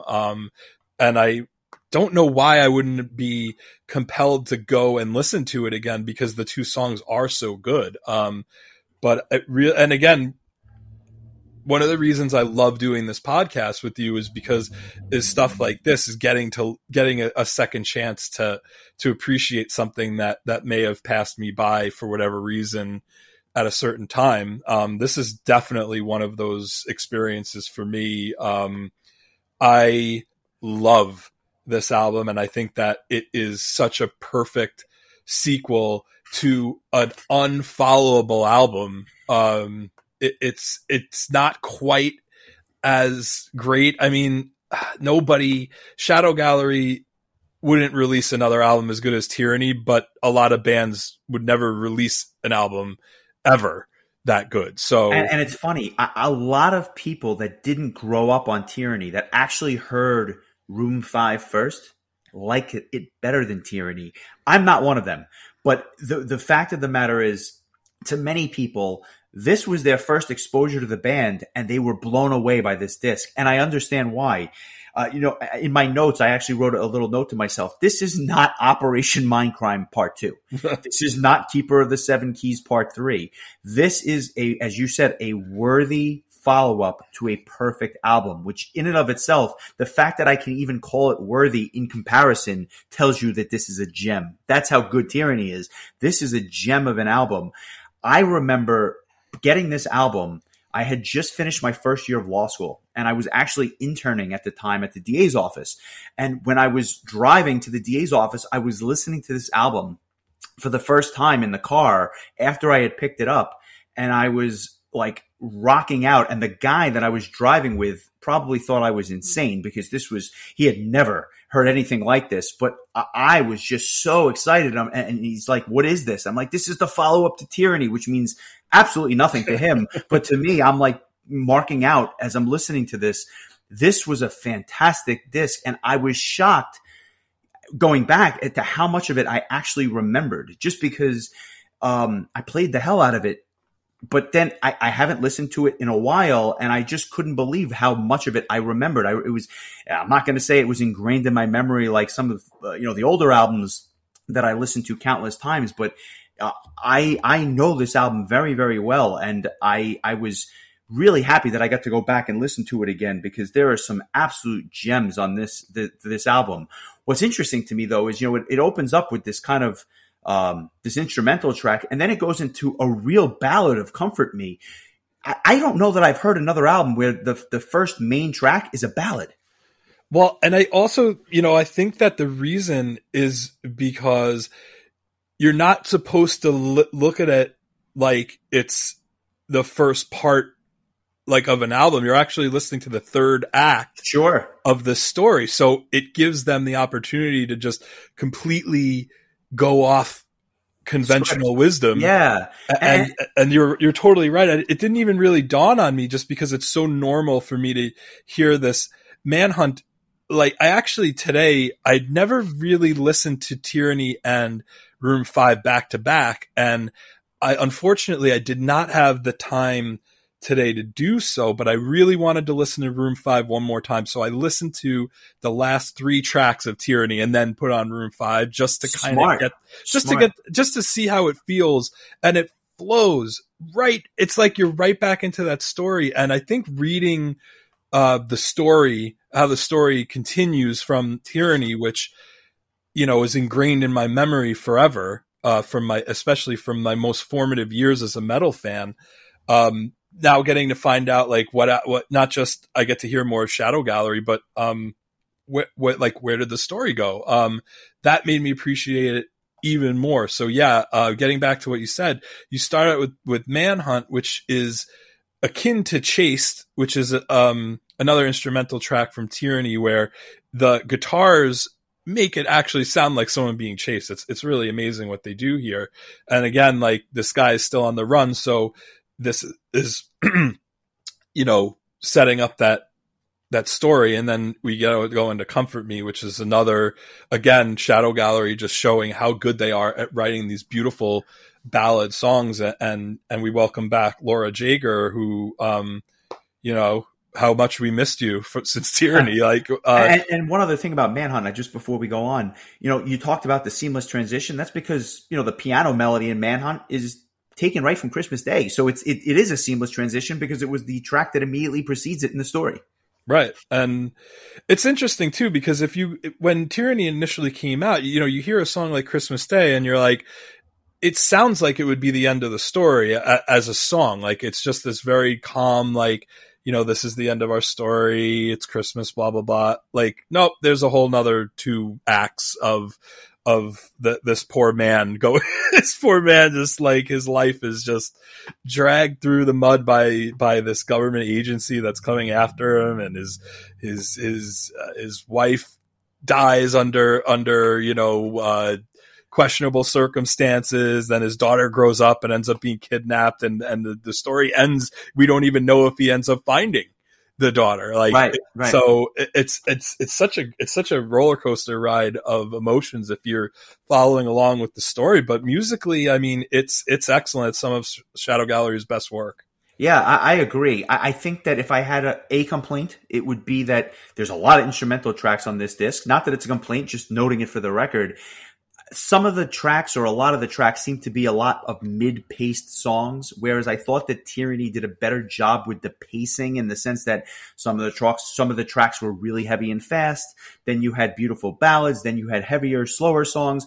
It was a little bit more up and down, whereas this is kind of the same pace for a lot of it. That's my knock on the album, but by and large, again, a worthy follow-up. And I should note, this actually came out with a limited edition second disc, which sounds nothing like and is not part of the story, but it's really cool. It has an acoustic version of Rain, a demo version of Memories, and in addition to 2 other tracks, there's almost a 25-minute ode to Pink Floyd on here, where Arjun Lukinson does sings part of Sheep, which is obviously a Pink Floyd classic. And it just, they actually managed to splice about 24 or 25 Pink Floyd classics into a 24-minute track or a 25-minute track. Really well done. I'm not going to hold myself out as a Pink Floyd aficionado, but I know enough, and I recognize a lot of these songs weaved in and out of this long track called Floydian Memories. And if you haven't heard that, I definitely recommend it, and I'll post it this week if you haven't had a chance to hear it. This might be the only thing I didn't get a chance to listen to, just because the 24-minute length of it was a little bit daunting, and there was other stuff that I really wanted to focus in on. But this is kind of cool because Shadow Gallery hadn't, to this point, never really released much in the way of bonus tracks or extras or anything like that. So it was kind of neat that they threw this in here. There's a Joe Novolo does a drum solo that you would like, something that you would pick out of a power metal set list at a live show. It's just really cool stuff. Just, kind of almost in a way like you just went through this, 75-minute like serious story with all the serious music. And now it's like, all right, let's like lighten the mood a little bit and have some fun. And that it's a nice little, turn from the actual album itself. The album itself, I have to say, like, 3 songs really stood out to me, that besides the 2 that I was familiar with going into it, and that was Vow, Torn, and Rain, all one-word songs for whatever reason, but they in the last week have become 3 of my all-time favorite Shadow Gallery songs. I'm really glad you mentioned that. No disrespect to Torn, but Vow and Rain for me are the 2 highlights on this. Yeah, I am mad at myself for waiting for so long to really give this album the listen that it deserved. But at the same time, there's something so amazing at being 38 years old and still getting to hear something a bit older that just excites you, and it makes me think like I'm always going to go back and listen to this and just be able to enjoy it in a way that I never have before. So yeah, I'm late to the party, but at least I showed up.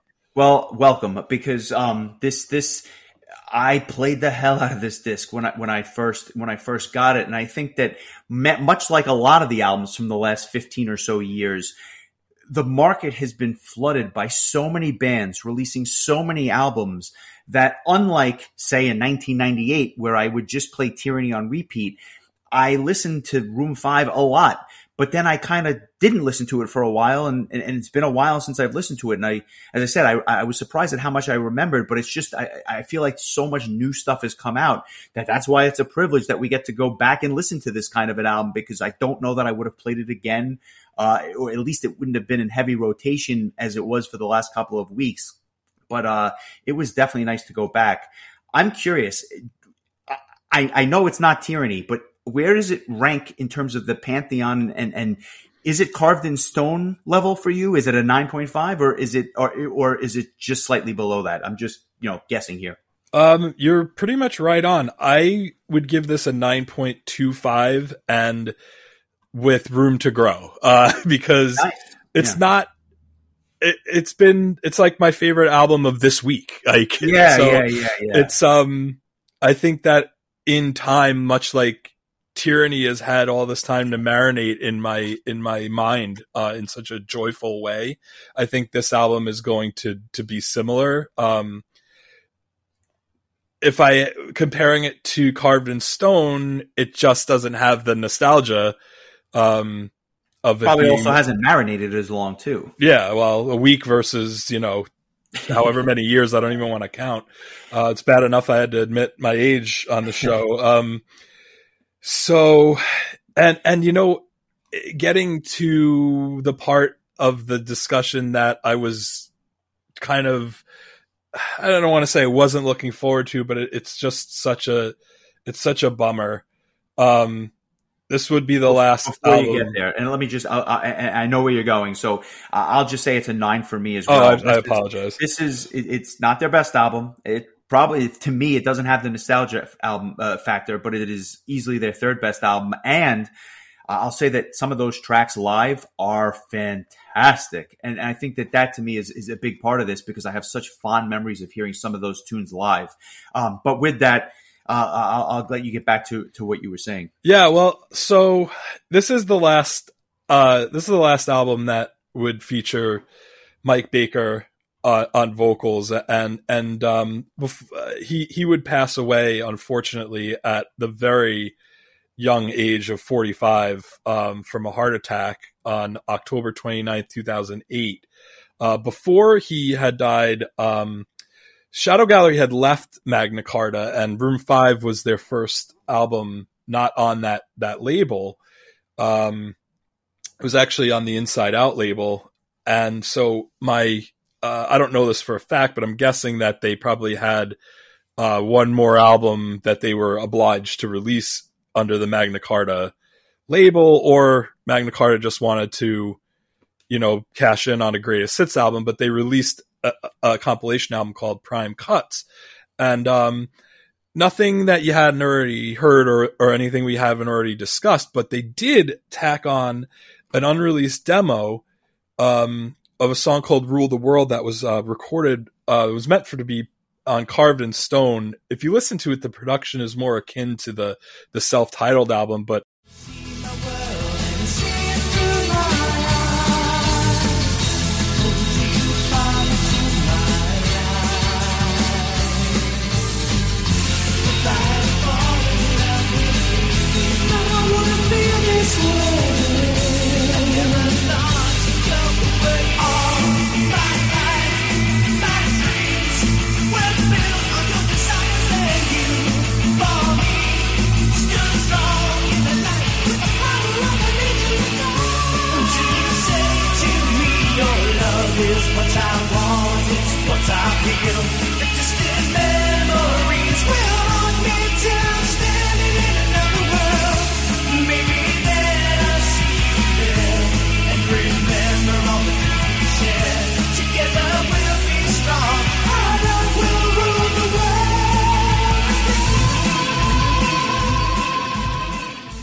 geez, even their unreleased songs are better than most bands, I know. I mean, there are demo tracks that we'll get to on Digital Ghosts in just a second that, blow you away. I never had Prime Cuts, I'll admit, just because to be honest, I had all the songs but for Rule the World, but having gone back and heard that, it's fantastic, and it's not a surprise. Yeah, and it also, it just seems like such a trying to pick a 75 to 80 minute selection, even though Shadow Gallery had only released 4 albums with Magna Carta, because there's nothing from Room 5 on here. Even that just seems so daunting to me. Like, if I were to make a Shadow Gallery's greatest hits album off their first 4 albums, it would have to be at least 2 discs. It'd probably just be easier and it may only include 2 or 3 songs off of these 11. I almost feel like it'd be easier to just hand somebody a stack of the 4 discs and just be like, here, start from the beginning. Yeah. So, but just an interesting little thing. Like, Shadow Gallery never really struck me as the type of band that would have a greatest hits album, but what the heck? It was something that they threw in there. So, getting back to Mike Baker, what is Mike Baker's legacy to you? Clearly, he left us way too soon.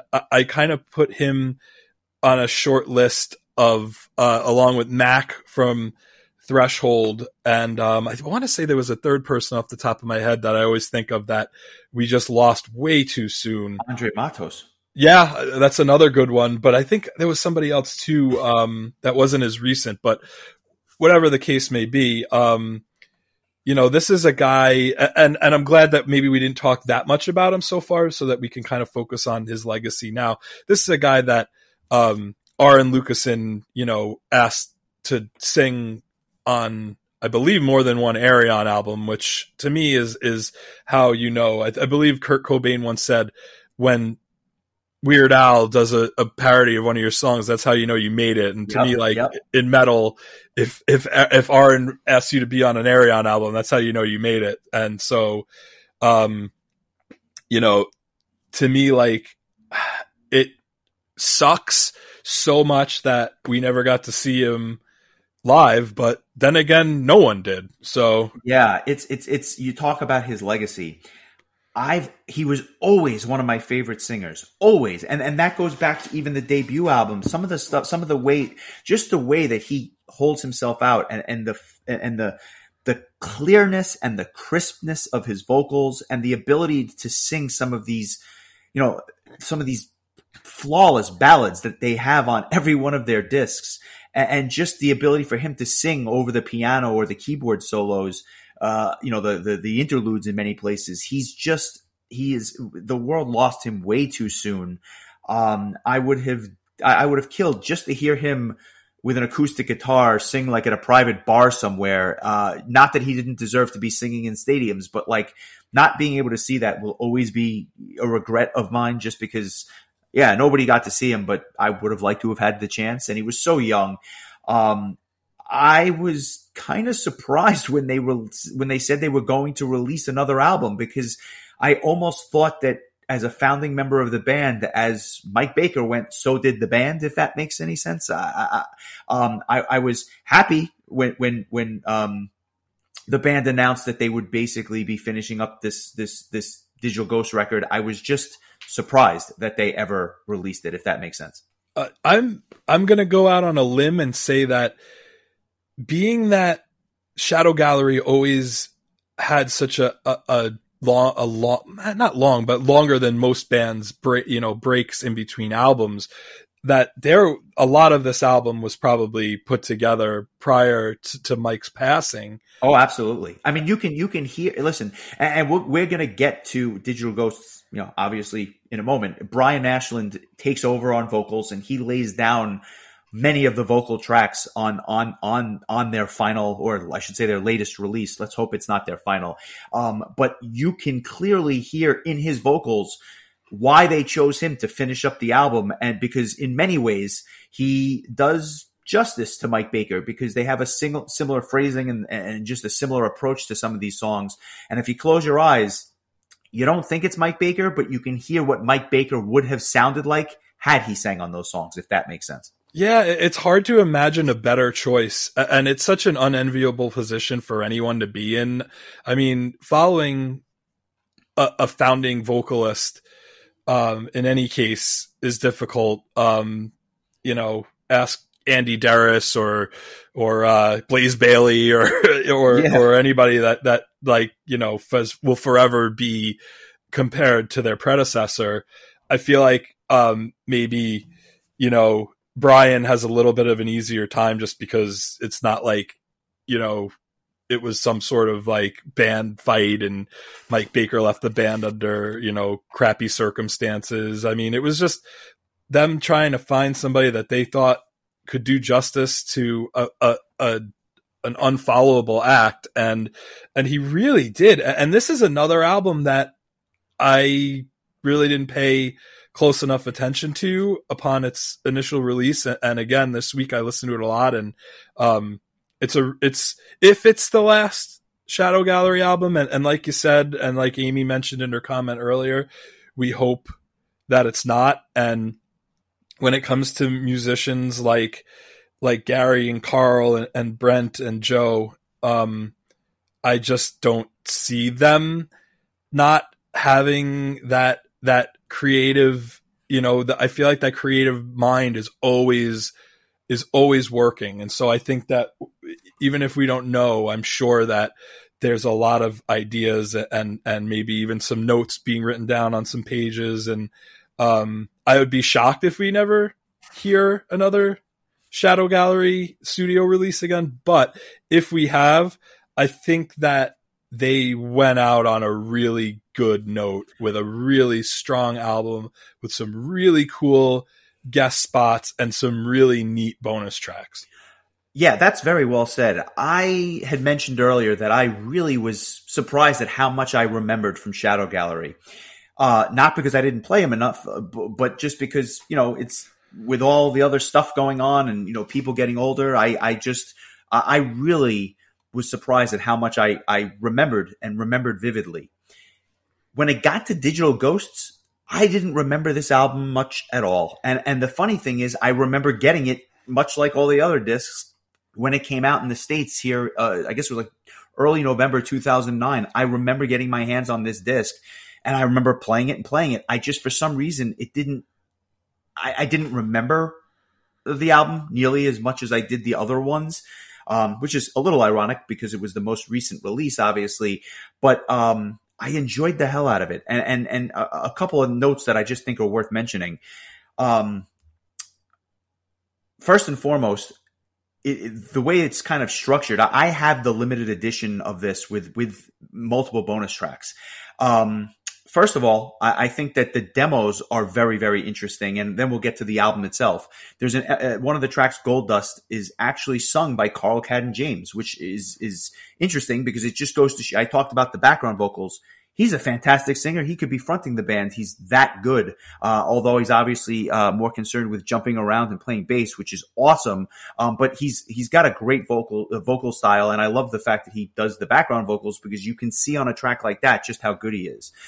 Then you have a track like World of Fantasy, which is another bonus track, which was a demo sung by Mike Baker, and it was just so nice to be able to hear him sing songs again because, again, having not remembered this album, I almost forgot that he was on that demo, and it's fantastic. It's just really, really good. And also, you had mentioned some of the additional musicians. You have Ralph Sheepers singing lead vocals on the track Strong, Clay Barton from Suspire, who sang lead vocals on Venom, and we'll get to Clay Barton in a second because he has something to do with something that happens about a year after this album is released. And then you have like somebody like Vivian Lalou, who's just a keyboard wizard playing on keyboards on the actual Gold Dust album track. These guest spots were cool because it's just, that's something that they've done in the past, but it's something that I kind of forgot were on this disc until I listened to it again. I want to say, and you can tell me if it was the same experience for you, but I want to say that maybe my hesitation to listening to this album, to me, it always felt kind of like an epitaph for Mike Baker, and I don't know if it just kind of made me feel somber or subconsciously. You might be right. Yeah. I don't know if I can put a finger on it, and I'd be lying to you if I said that was the reason. I know it for a fact, but there might be something there. But despite the fact that it has a little bit of a different feel, it's a really strong disc. And one other bonus track that I think I'd be remiss if I didn't mention. You listen to Stingray, which is kind of like I think it was a bonus track from either Japan or South Korea.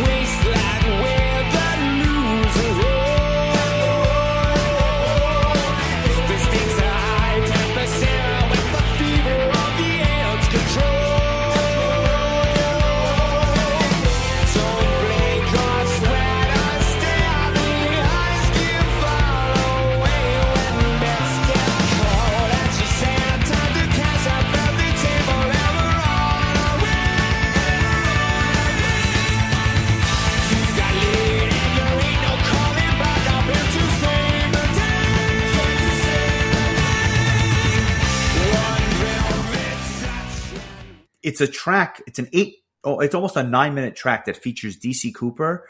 And it's a lot different than New World Order. It's not as heavy. It is more in the classic style of the band. I'm not saying that, I'll say it this way. Would it be interesting if DC Cooper sang on their next release? I just put it out there. He does such a great job on this particular song. I would love to hear it like a seventh and God forbid, final album with DC Cooper fronting. I think it would be really interesting. It's so funny that you mentioned that because when I was listening to this song, which I had no recollection of at all, I was thinking the same thing to myself, like, wow, I wonder what would it have been like if they had DC Cooper be the new singer for Shadow Gallery. Like, would it feel too much like Royal Hunt or I don't know, like I'm kind of glad they went with Brian Ashland just because I feel like I had never heard him before, so I think that I'll always hear him and think of Shadow Gallery, whereas with DC Cooper, I'll always think of Royal Hunt or Silent Force.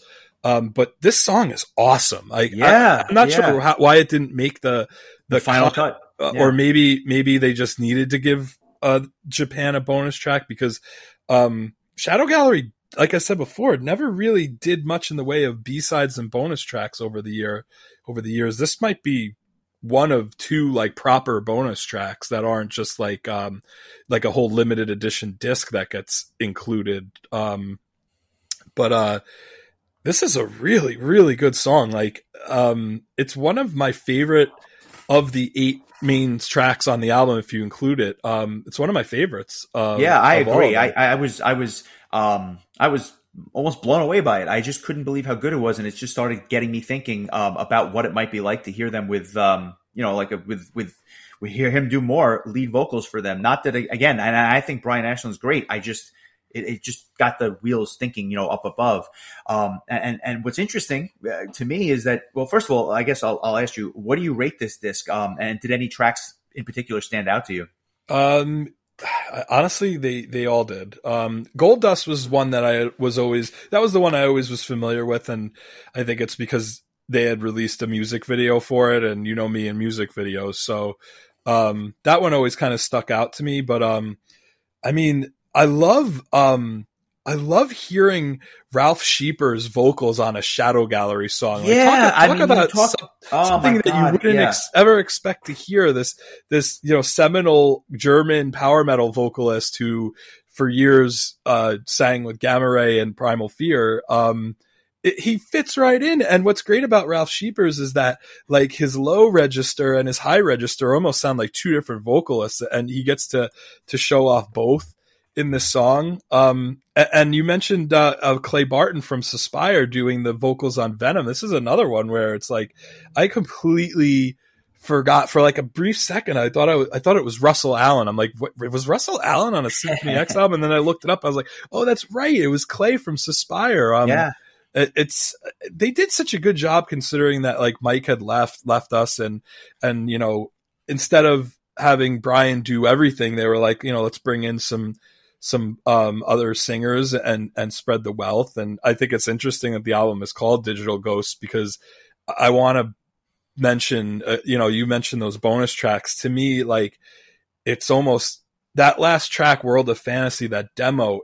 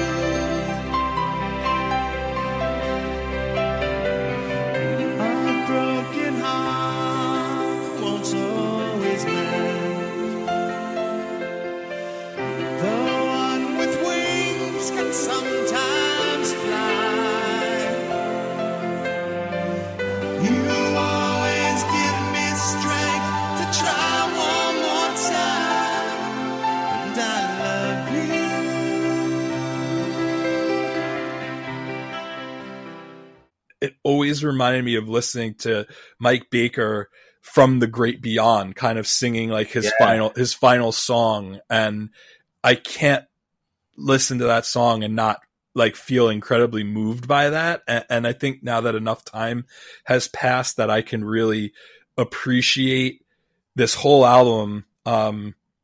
I think the bonus tracks really add so much to it, because it's only 7 tracks without the bonus tracks. But just to be able to hear Mike again on Two Shadows and World of Fantasy, and just kind of have him back for a little while, and then just have Shadow Gallery go out with their last album that's been released with Mike Baker singing, it's kind of perfect.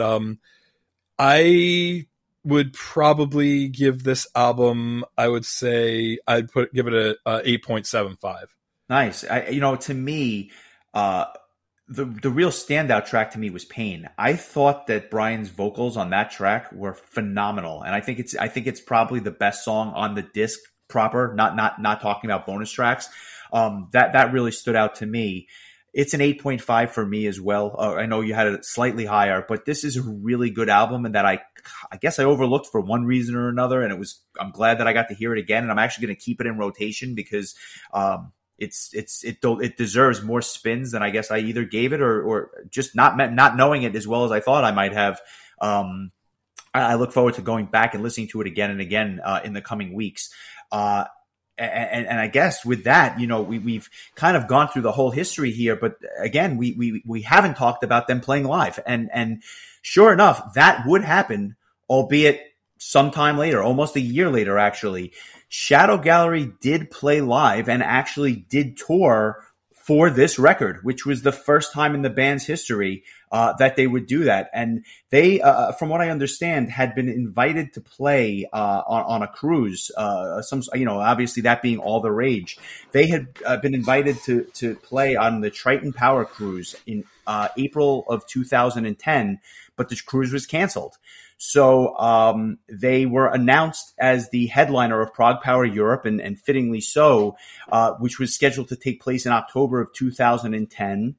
And while in Europe, they did a full little headlining tour of Europe to kind of piggyback off of the Prague Power experience. However, before they would go to Europe on September 5th of 2010. They would play their first live show I guess it was more of a hometown gig in Tannersville, Pennsylvania. And I got a story about this show.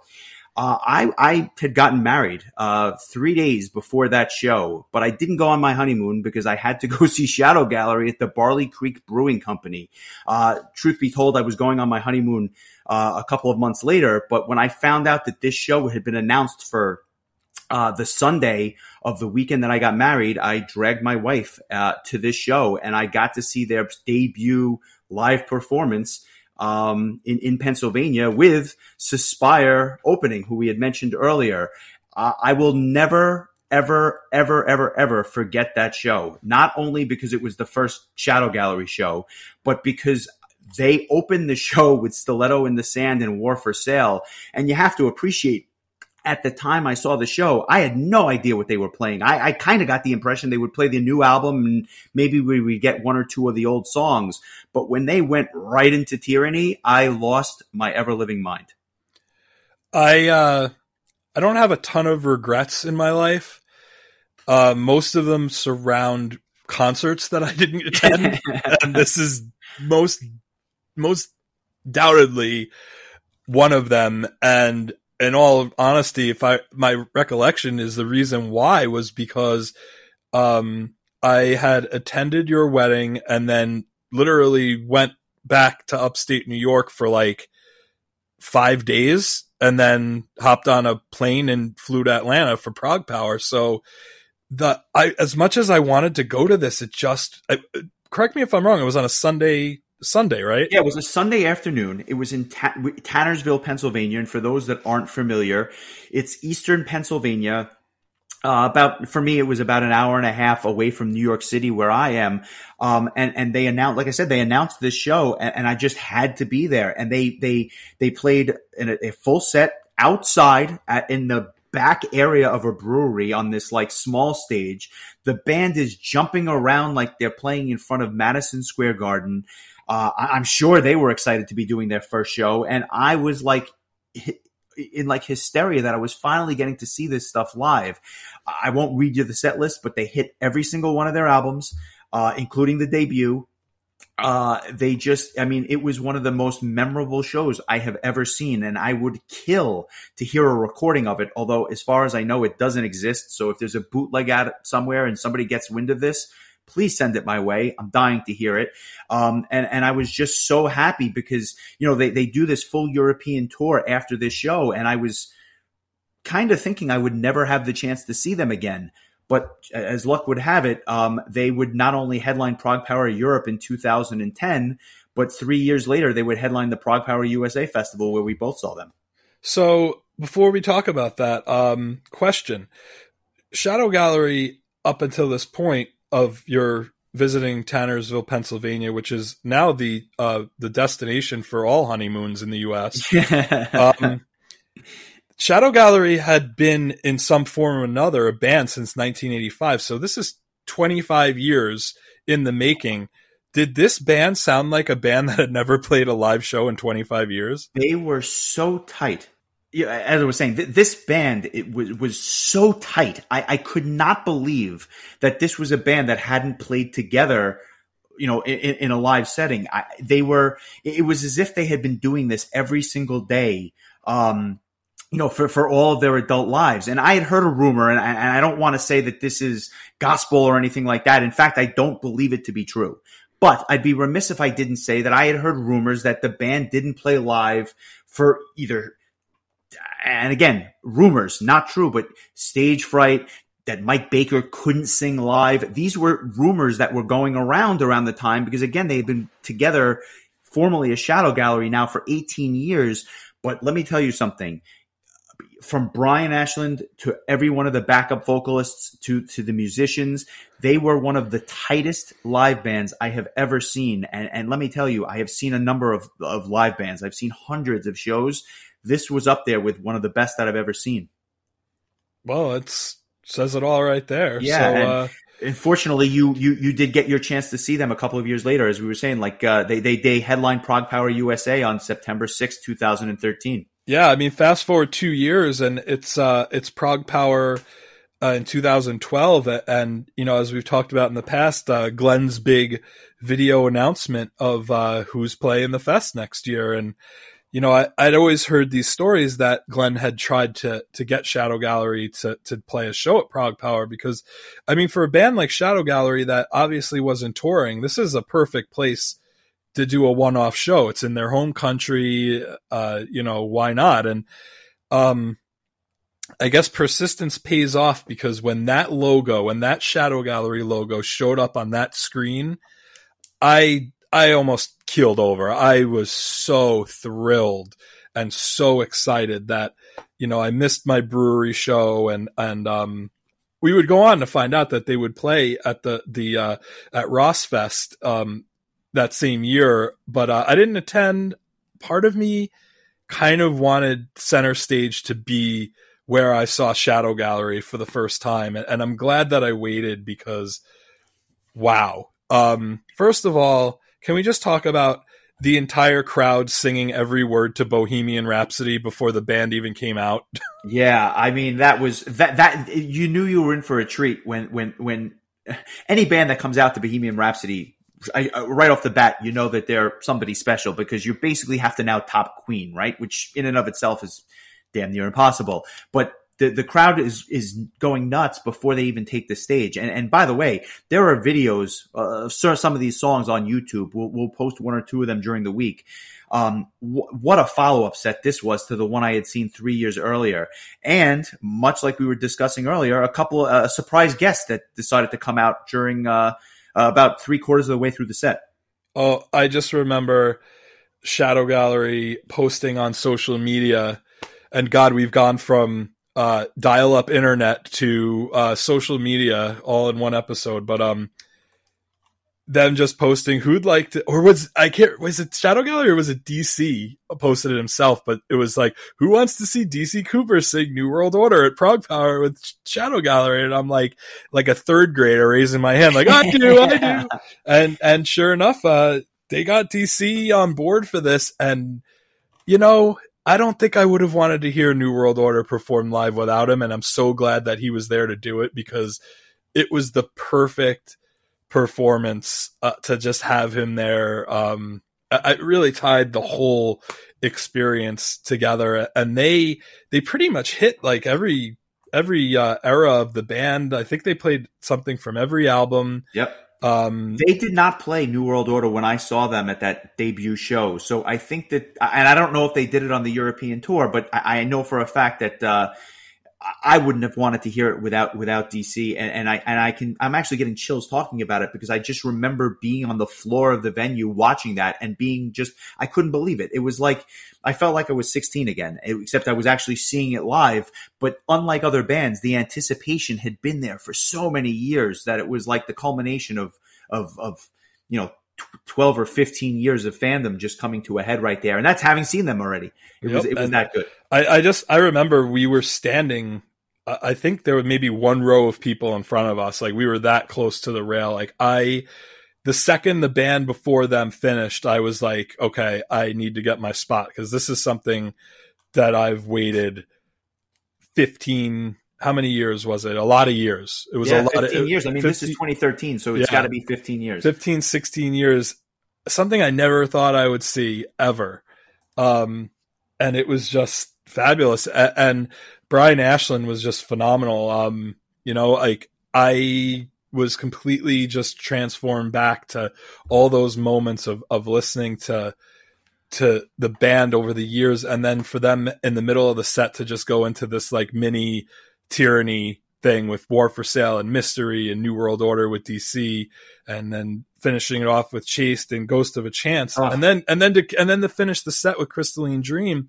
It was wonderful. One of the really great surprises for me at this show was them playing Don't Ever Cry, Just Remember, which I do not remember seeing on previous set lists, and I could be wrong, but I wasn't expecting to hear that song, and that blew me away getting to hear that live. I was so happy to hear that. I never expected that. That was and they did it, like, if I'm not mistaken, it was towards the very front end of the set. So to me, it was just like a real surprise, and it also kind of paved the way for the, like, if they're playing this as like the second or third song, what the heck is going to come after this? And somehow they topped it with DC, but it was just it was a fantastic show. And if I don't get to see them again, I'm blessed that I got to see them the 2 times that I did. Yeah, I'm glad that we kind of were able to wrap things up, not on their singer died and they released an album and then they rode off into the sunset. It's great that we were able to kind of wrap things up in such a positive way that the band got out there and people got to see them live for the first time, and they were great at it. Like, it's professional. I mean, you're just talking about every one of these guys is so proficient and make it look so easy. It's just a shame. And again, I think that because they didn't tour for so many years, they just never reached the stratosphere that they should have otherwise hit. But that's, again, just my opinion. But they should have been right there with Dream Theater in Symphony X in the late, in the late 90s, early 2000s, and just kind of catapulted themselves. But, life gets in the way and other factors are at play. But, as a fan of the band, I just couldn't have been any happier having gotten to see them. Well, as far as I'm concerned, and this is just me speaking personally, Shadow Gallery may very well be my favorite progressive metal band of all time. And you mentioned Dream Theater and Symphony X. If I had to only keep one of the 3 bands, Shadow Gallery, Dream Theater, and Symphony X, I'm keeping Shadow Gallery. Well, there you have it. Now, I'm going to ask you one more. I've got 2 more things I want to say. Number 1, do you have a track of the week for the actual band? I mean, obviously we do this for the album. Give me one song that everyone should listen to this week. Obviously listen to everything, but give me a song from the entire discography. I'm curious to hear what you go with. I didn't really think of one because it's so hard. I mean, even if you asked me to pick one song per album, it's impossible. I'd have a hard time. I guess I'm going to go with something from Tyranny just because I said it was my favorite of all the albums. I'm going to say one thing. I have a song written down. I have my song, and it happens to be from Tyranny as well. We have not picked the same 25 weeks. We've not picked the same one. It would be ironic where we weren't confined to an album if we actually picked the same song. But let's see what you got. I go with New World Order. All right, very good. That is not what I picked, but certainly a fantastic choice in its own right. Given everything that's going on right now, there's a lot of craziness that's been going on, especially for the last year. I'm going to go with Hope for Us just because I think it's timely and it's one of the most beautiful ballads I've ever heard by anyone. That's my song of the week. But before we go, 2 things. Number 1, you want to tell the Gamma Ray story? Because I'm still kind of confused as to what happened on January 28th of 2011. Oh my God, that was so funny. I had driven down from Rochester with my friend Caleb to see Gamma Ray play. They had just gotten back from the 70,000 Tons of Metal tour cruise. And they tacked on like a handful of US shows since they were over here anyway, right afterwards. And I was like, heck yeah, I'll go see Gamma Ray. It's might have been the last time I've seen them live, as a matter of fact. But we came down, and I remember after the show was over, you like nudged me and you were like, Carl Cadden James is standing in the crowd watching Gamma Ray with his wife or girlfriend, whoever. And I don't think I would have been able to pick Carl Cadden James out of a lineup at that time. I don't think you would have been able to pick him out of a crowd of two. Yeah. Never mind the lineup. I mean, now after seeing him perform at Prague Power, like I picture him in my mind playing a flute on most days. But at the time, I didn't know really what anybody in Shadow Gallery looked like. I mean, I had stopped buying physical albums. Probably the last one I bought was Legacy. And then everything was digital after that. And so like my knowledge of what they looked like was probably what they were, they were probably wearing puffy shirts and had long permed hair in the carved in stone booklet. So this was, now to be clear, this was about 4 months after I had seen them. But you want to talk about a fish out of water. When I think of two bands, I don't hear many similarities between Gamma Ray and Shadow Gallery. I love them both. I don't hear the similarities.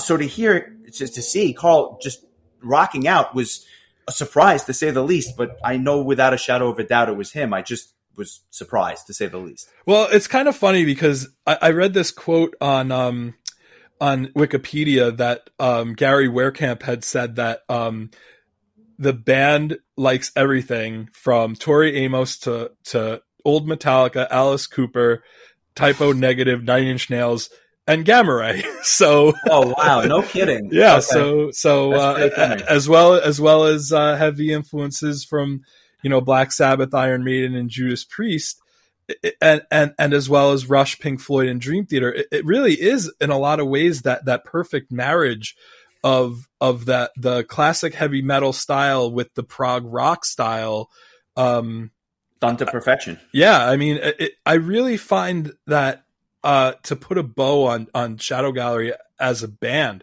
I really find that they were really unique, and that there weren't a lot of bands even after them that really did what they did.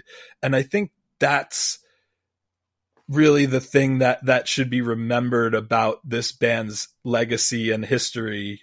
And if it's as far as it goes, it's as far as it goes. If there's more, awesome. But I think that their legacy should be that they beautifully combined prog rock and classic heavy metal and created something that wasn't another Dream Theater clone or anything like that. They did their own thing, and they did it really, really well. I am not going to even add anything to that. I think that's exceptionally well said. Obviously, two big fans of the band, and we're happy that we got to do this, and thank you for the requests. Pivoting for just a moment, I want to read, we had said that if you had left us a review, we'd be happy to read it. So I want to read one now. This one comes to us from YMASLLE. Thank you for this. He or she says, quote, such a fun listen. If you want to get excited about listening to metal or maybe an album you aren't familiar with, this podcast is great. Their love for metal and music in general is fun to listen to, and has encouraged me to listen to bands I may not have given the time before. Keep up the great work. So thank you again, YMASLLE, for the review. Please keep the reviews coming, especially if you think that you like what you're listening to. We appreciate them, and we'll make sure to read them on the air. And I guess with that leads us to next week. And I had texted you about an hour before the show. I said, don't forget to pick something. Do you have something in mind for next week? And your answer was, I haven't picked anything yet. So I'm very curious to see what it is we're doing next week. Well, it kind of has come about naturally, and I decided about 30 seconds ago what we're going to talk about next week. And it kind of works in a fairly seamless fashion, considering pretty much the last thing we talked about was Carl Cadden James attending a Gamma Ray concert. So how about next week we talk a little bit of Gamma Ray? Nice. Now, the question, of course, is what album? Because I think that you could go in a lot of different directions with this. Yeah. So obviously not the easiest choice in the world because Gamma Ray has a lot of really good albums, and I'm sure that we're going to talk about more than one of them. And I kind of want to do Somewhere Out in Space from 1997. That's it wasn't my first Gamma Ray album, but it's just one of those albums that every time I go back and listen to it, I'm just like, man, power metal in the late 90s was just on fire, and this album is no exception. They don't make them like they used to, but I look forward to going back because this is definitely a classic. I haven't listened to it in a while, and I know what my preconceived notions are before having listened to it again, but I'll enjoy spending this week listening to it again. So with that, we'll put a bow on it for this week. That's Shadow Gallery. Next week we'll do some Gamma Ray, and we thank you everyone for listening. Leave us a positive review so other people can help find the show, and we'll go from there. Take it easy, bud. Okay, I'm going to go try to find some lozenges. Not a bad idea. I'll talk to you later, buddy. All right, take care.